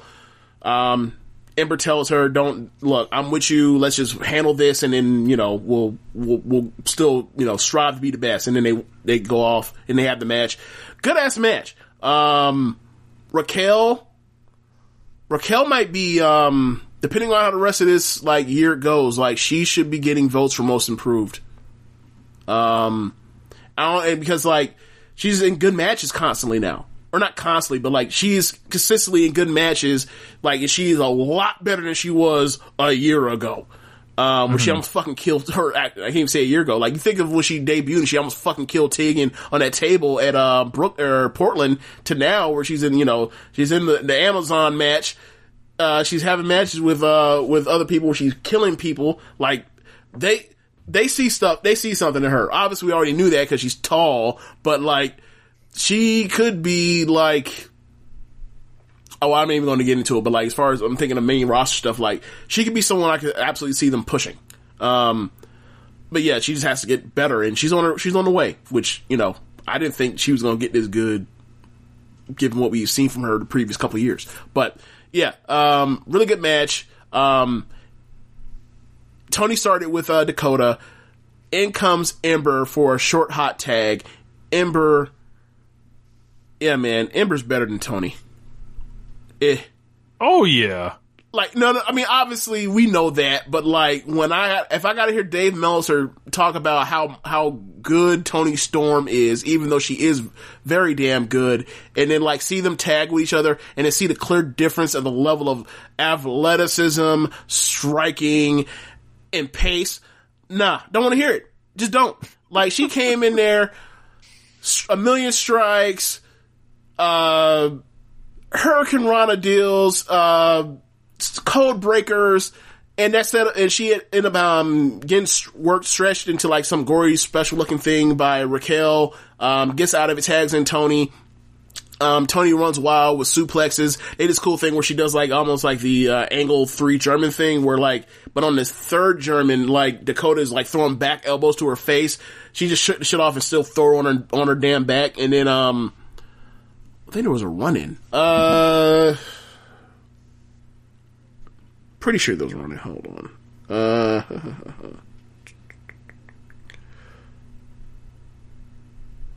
Oh, I'm sorry. Dakota ended up, everybody ended up out the ring. Dakota ended up getting Tony back in the ring, and Tony ends up sucking her with the inside cradle for the win. After that, Candice and Indy come down to the ring and help beat up Ember and Tony, which sounds and after that happens, you see the four smiling at each other, the four heels smiling at each other, so he's oh, we know Dakota, Candice, Raquel, Indy is the heel team for Women's War Games. You know that they just so happen to all be here together. Ember and Tony are on the babyface team, and it's okay, so you did bring them in to be title challengers for EO in the long term. You also brought them in to be in War Games. Yep. You did both. Which, fine by me. Women's War Games last year was fucking awesome. So then you get Timothy Thatcher versus August Gray. August Gray is the very first student of Thatch Can from about a month ago, where he beat the shit out of that dude. So they have the match, and mostly it's Thatcher's wearing that dude down, except for when it comes to striking, and the strikes are he's selling for him big. Ultimately, the Austin Gray dude, he goes to the top turnbuckle. He steps off the top turnbuckle, gets 2 feet on the ropes, and goes for some flippy deal. Man, Thatcher gave that man a forearm shot that reminded me of a Cesaro European uppercut. Mm-hmm. and then he pinned the dude and got the fuck out of there. It was nice while it lasted, but it was a super short thing. It was a squash. So this is Anthony Green from Evolve. Okay, yeah. August Gray. Okay, yeah, which is funny because when he showed up in the Thatch Can school, he was he was Anthony, and now he's Austin Gray. Anyway, so Thatcher gets on the mic and says, or not on the mic, they actually just cut the volume. He says, "You didn't learn while you were a student in my class." He says, the first one of the lessons is, don't pick a fight with someone you can't whoop or beat. And then he slaps him in a hold or whatever else. Walks down to the ring, Ciampa. Ciampa walks to the ring, goes face to face with, not face to face, but like, gets close, eye-to-eye contact with Thatcher. Thatcher, like, he's like, I don't want no smoke. He slowly gets out the ring and then walks away. So they're setting up for Thatcher versus Ciampa, which should be a good ass match. So Ciampa cut that promo last week, and it was about Thatcher. Right. He's cutting boomer. He's cutting an old timey fight man, old timey promo about the youth, and then he decides to take that out on the grizzled submission specialist, the tough white man himself. Whatever. Like, I agree with you. It's dumb. Like, it makes sense for Velveteen Dream. It does not apply to Timothy Thatcher. But yeah, they're gonna have a good ass match. So then they come out of commercial break. They ask Ciampa backstage, what was that about? Why did you come out and make the save? And he's like, it's pretty simple. I want to fight Timothy Thatcher, and walks away. Then Damian Priest comes down to the ring for a match. As he gets on the steel steps to do his pose, Johnny comes out and attacks him. They brawl around the ringside area. They tease like they're going to hit each other with big moves on the table. Ultimately, neither one does. All of a sudden, Leon Ruff comes down to the ring after those two finally get back into the ring fighting. And he's trying to help beat up Johnny, but Johnny keeps ducking, so he ends up like hitting Damian Priest. Ultimately, it leads to Johnny charging while Damian Priest is in the in the ropes or on the apron, and Ruff either sidesteps or helps or reverses the momentum and throws both of them out the ring. And then they cut to this shot, which is a great shot. They cut to this shot where Johnny of the mat looking over to the stage. You see Johnny and Damian Priest's heads both slowly with a face of like, what the fuck, or how dare you, in disgust and anger, both at the same time in unison, rise above the sea level of the ring. And they're both looking at this dude like, what the fuck, / I can't believe, I didn't know he was actually that good. So they're both pissed, and they both get into the ring, and as they both get into the ring, Leon Ruff, I think he does a tope out the ring and lands on his feet and comes out unscathed. He ends up saying that he wants a triple threat match. Or actually, no, later in the show, Damian Priest or Johnny Gargano is looking for him, and Regal lets it be known that like he has requested a triple threat match for North American title. So they're going to beat him to get the belt on one of them too. Or they're just going to pin Johnny again. I don't know. Whatever. So, oh my God. We're told that next week, Barrett won't be there for commentary, so they're going to do Kevin Owens, in commentary. So it's like his one time a year where he does charity for NXT.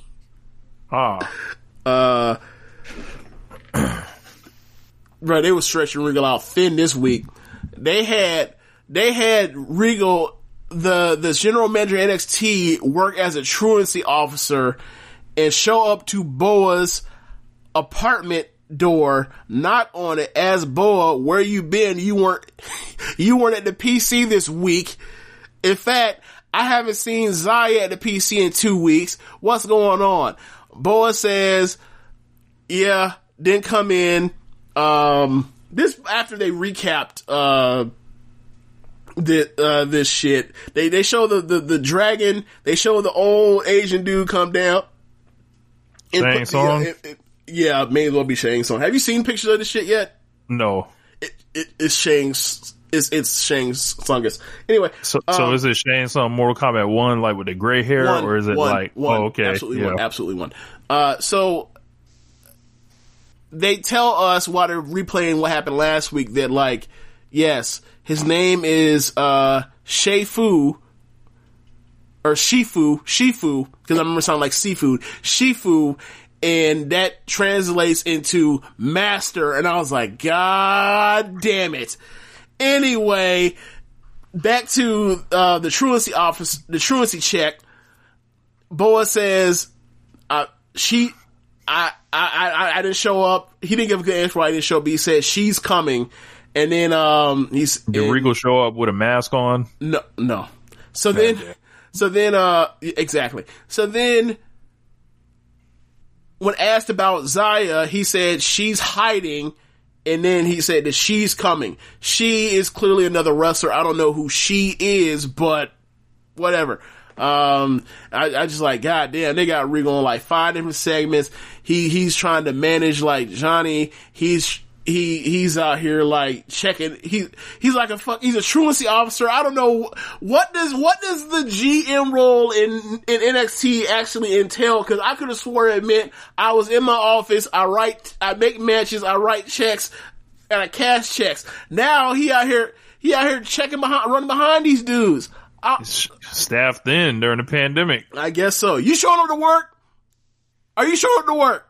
Like, you coming, not like, yeah, okay, that's a no show, no call. Just, hey, bruh, why? Like, he couldn't make the phone call? He couldn't make the phone call? Like, maybe his phone died. I wish he had to commute. I wish Regan Williams would show up to my house. What are you doing here? You didn't show up to work. Where's your mask? Yeah, where's your mask? Where do you... Can't let you in. COVID. Yeah. You know. It's Hello, police. Excuse me. Hey, come get this man out of my community. What are you doing here? Remove him from the paint. He does not belong. Anyway, we end up getting the Rhea versus Io, the title match. Good ass match. Actually, great match. I gave it 4 stars. It is basically Rhea's big, Io is faster. Io gets a hold of Rhea's left arm and goes to work on it through different ways. At the end, she ends up, from that point, if she picks out that arm, she starts to dominate. Rhea ends up getting her ear busted at some point. It wasn't like a ruptured eardrum. It was more like one of her mini piercings in her ears, like, got ripped or something, and she starts bleeding. As she fights up, or fights back and gets control of the match, she reaches for her ear and finds the bleeding and, like, wipes it across her face like, almost like, football, eye black. It was cool. So, ultimately, Rhea ends up slapping Io in, the prism, her inverted, Texas Cloverleaf deal. And Io makes the ropes as Rhea is trying to slap it on, but can't slap it on that well because her arm's jacked up. Go through a minute later in the match, she's about to hit her in the riptide, but Io escapes and hits a spike DDT out of it. Io ends up twice getting an armbar. Rhea makes the ropes, and then after she gets up, after climbing out through the ropes, Io hits the other ropes, comes charging through the ropes, hits sunset flips over, gets Rhea, and then sprints once she gets her feeding and power bombs her onto the table. The table just explodes. Rhea just barely beats the 10 count, and the second she gets through them ropes, Io was down in the corner. The second she gets through them ropes, Io jumps up, gets to the top turnbuckle, and hits the moonsault on Rhea's back and pins her. Great match. So they replay all the stuff, and then Rhea shakes Io's hand. They hug. To me, it seemed as if like this was a write-off for Rhea. Like she's going to the main roster. So I don't know, but that's the way it seemed. And I imagine, like, basically for me, I thought that either they're writing her off, or her final thing will be Women's War Games, and it'll be, you know, those two plus Tony plus Ember versus the heels or whatever else. And you can always shoot, you know, an angle where Rhea turns on Io in the middle of the match or whatever else. But it could be a call up. I don't know. So after this, we end up getting Finn Balor comes to the ring. First time we've seen him since, or in NXT live since he ended up getting his jaw broken last takeover. He talks for like 2 seconds, and then out comes McAfee Goon. They interrupt him. They put themselves over. McAfee is even more annoying than normal. It's almost like he's like doing like a Rock cover, but like he's trying to make us not realize it's The Rock. But whatever. Ultimately, he buries he talks about how tough they are, talks about how they're the greatest four-man faction ever. This is, you know, Lorcan and Burch are the greatest tag team ever. You should have seen us. You know, you say that that the business watches you. You don't watch the business well. I know you've been watching how we've been dominating NXT the last few weeks. He says, the big hairy bastard, dead. Drake Maverick, dead. The Undisputed, all dead. So then Finn Balor grabs the mic and says some line about the big cat is back or something about a cat. And I was like, what the fuck? Whatever. Long story short, he says, I got a trick up my sleeve. Lights go black. Undisputed comes out. They beat the shit out of McAfee Goon. Adam Cole pump kicks McAfee in the face and lays him out, and then they go black. That was NXT. Yeah, so Finn Balor sounded like he's not ready to wrestle at all. Still, nope. Rhea Ripley, they finished her off for good. Maybe, probably. Like, what a year!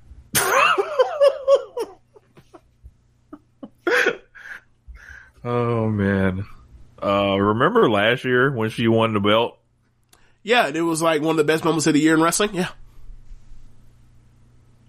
I do.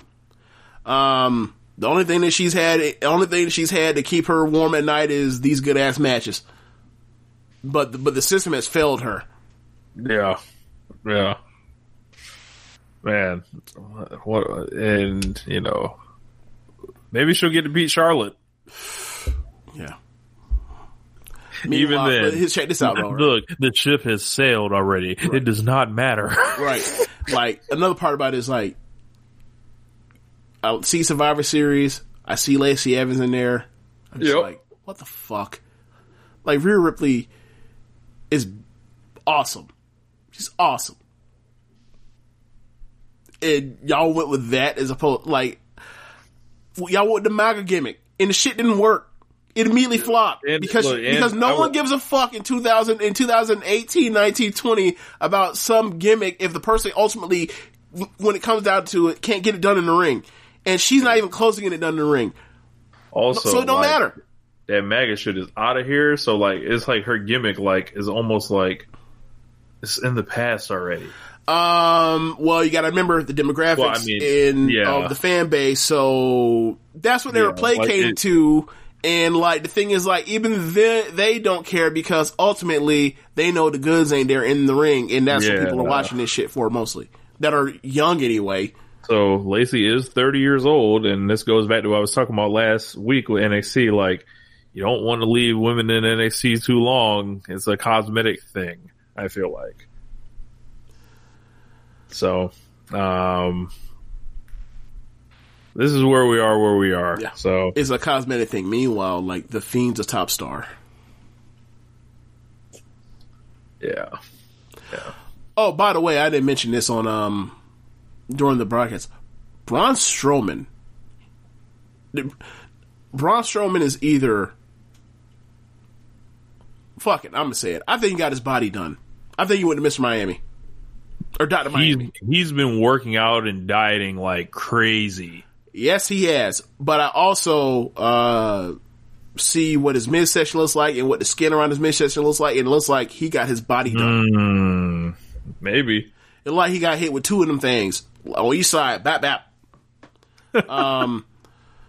No shade. Like, you know, he looks great. He looks great, but and I also think he's like in better shape than any time he's been in his career. Yes, he's his physique, like he's leaned out. He's leaner than he's ever looked. So it's not just all that, but like all I'm saying is like he's had gotten some help. That's all I'm saying. I don't necessarily think he even needed the help, but I think he got him some help. But he looked, you know, that's the best physique I've ever seen him have. But yeah, that's anything else I added, Rich? So War Games is on deck for NXT for the 6th, like after the 6th. Yep. The Game of Thrones title they threw out for Dynamite. I forgot what it's called. Winter is coming. Winter's coming. That's right. Yeah. Right. Yeah. None really. Yeah. Yeah. So I guess that's it. What a long show. Yeah. Yeah, so that's in the show. Be sure to rate on whatever app you're using to listen to this with. Before that. So this week, Swerve's album is coming out. The Swerve City GPS album. I produced 10 beats on there. Make sure y'all check it out. It drops on Thanksgiving Day. So when you're able to sneak away for a moment, load it up, hit the streams, buy it if you want. Help a brother out. Spread the word. Okay. So yeah, you know, you've been working on this for months now, right? Months. Yeah. I got like a couple features on there. I got a solo song on there, a song called Nervous. I think I'm gonna do a beat breakdown for it sometime this week. So look out for it. Got some dope stuff coming. Yeah, definitely. And once it's up, we'll put the link of it in the description. But yeah, that's in the show. Be sure to rate us on whatever app you're using to listen to this with. Tell the folks about the Social Suplex Podcast Network. Go to ProWrestlingTees.com/Social Suplex and pick up some official Social Suplex Podcast Network merchandise. Also be sure to check out the time too, also, because they got them Black Friday sales coming. That's right. And all that, and the holiday season coming. So, you know, unless you're in Australia, you know, because I heard One Nation means something different out there. What up, Joe? What up, Sam? Yeah, you know, go ahead and get you some One Nation stuff. Right. Also be sure to check out the other shows on the network. On Sundays and Mondays, we have this show, One Nation Radio. On Tuesdays, for now, we have Keeping It Strong Style. On Wednesdays, we have the Rick and Clyde Wrestling Podcast. Every other Wednesday, we have Gorman Watches Shit. On Thursdays, we have the Grave Consequences Podcast. On Fridays, we have 8-Bit Suplex. And on Saturdays, we have All Things Elite. Thanks for listening, y'all. Bianca, Rich is showing me a picture on camera of, Bianca Belair with The Undertaker. That seems incongruous. Yeah. Anyway, later, y'all. Peace.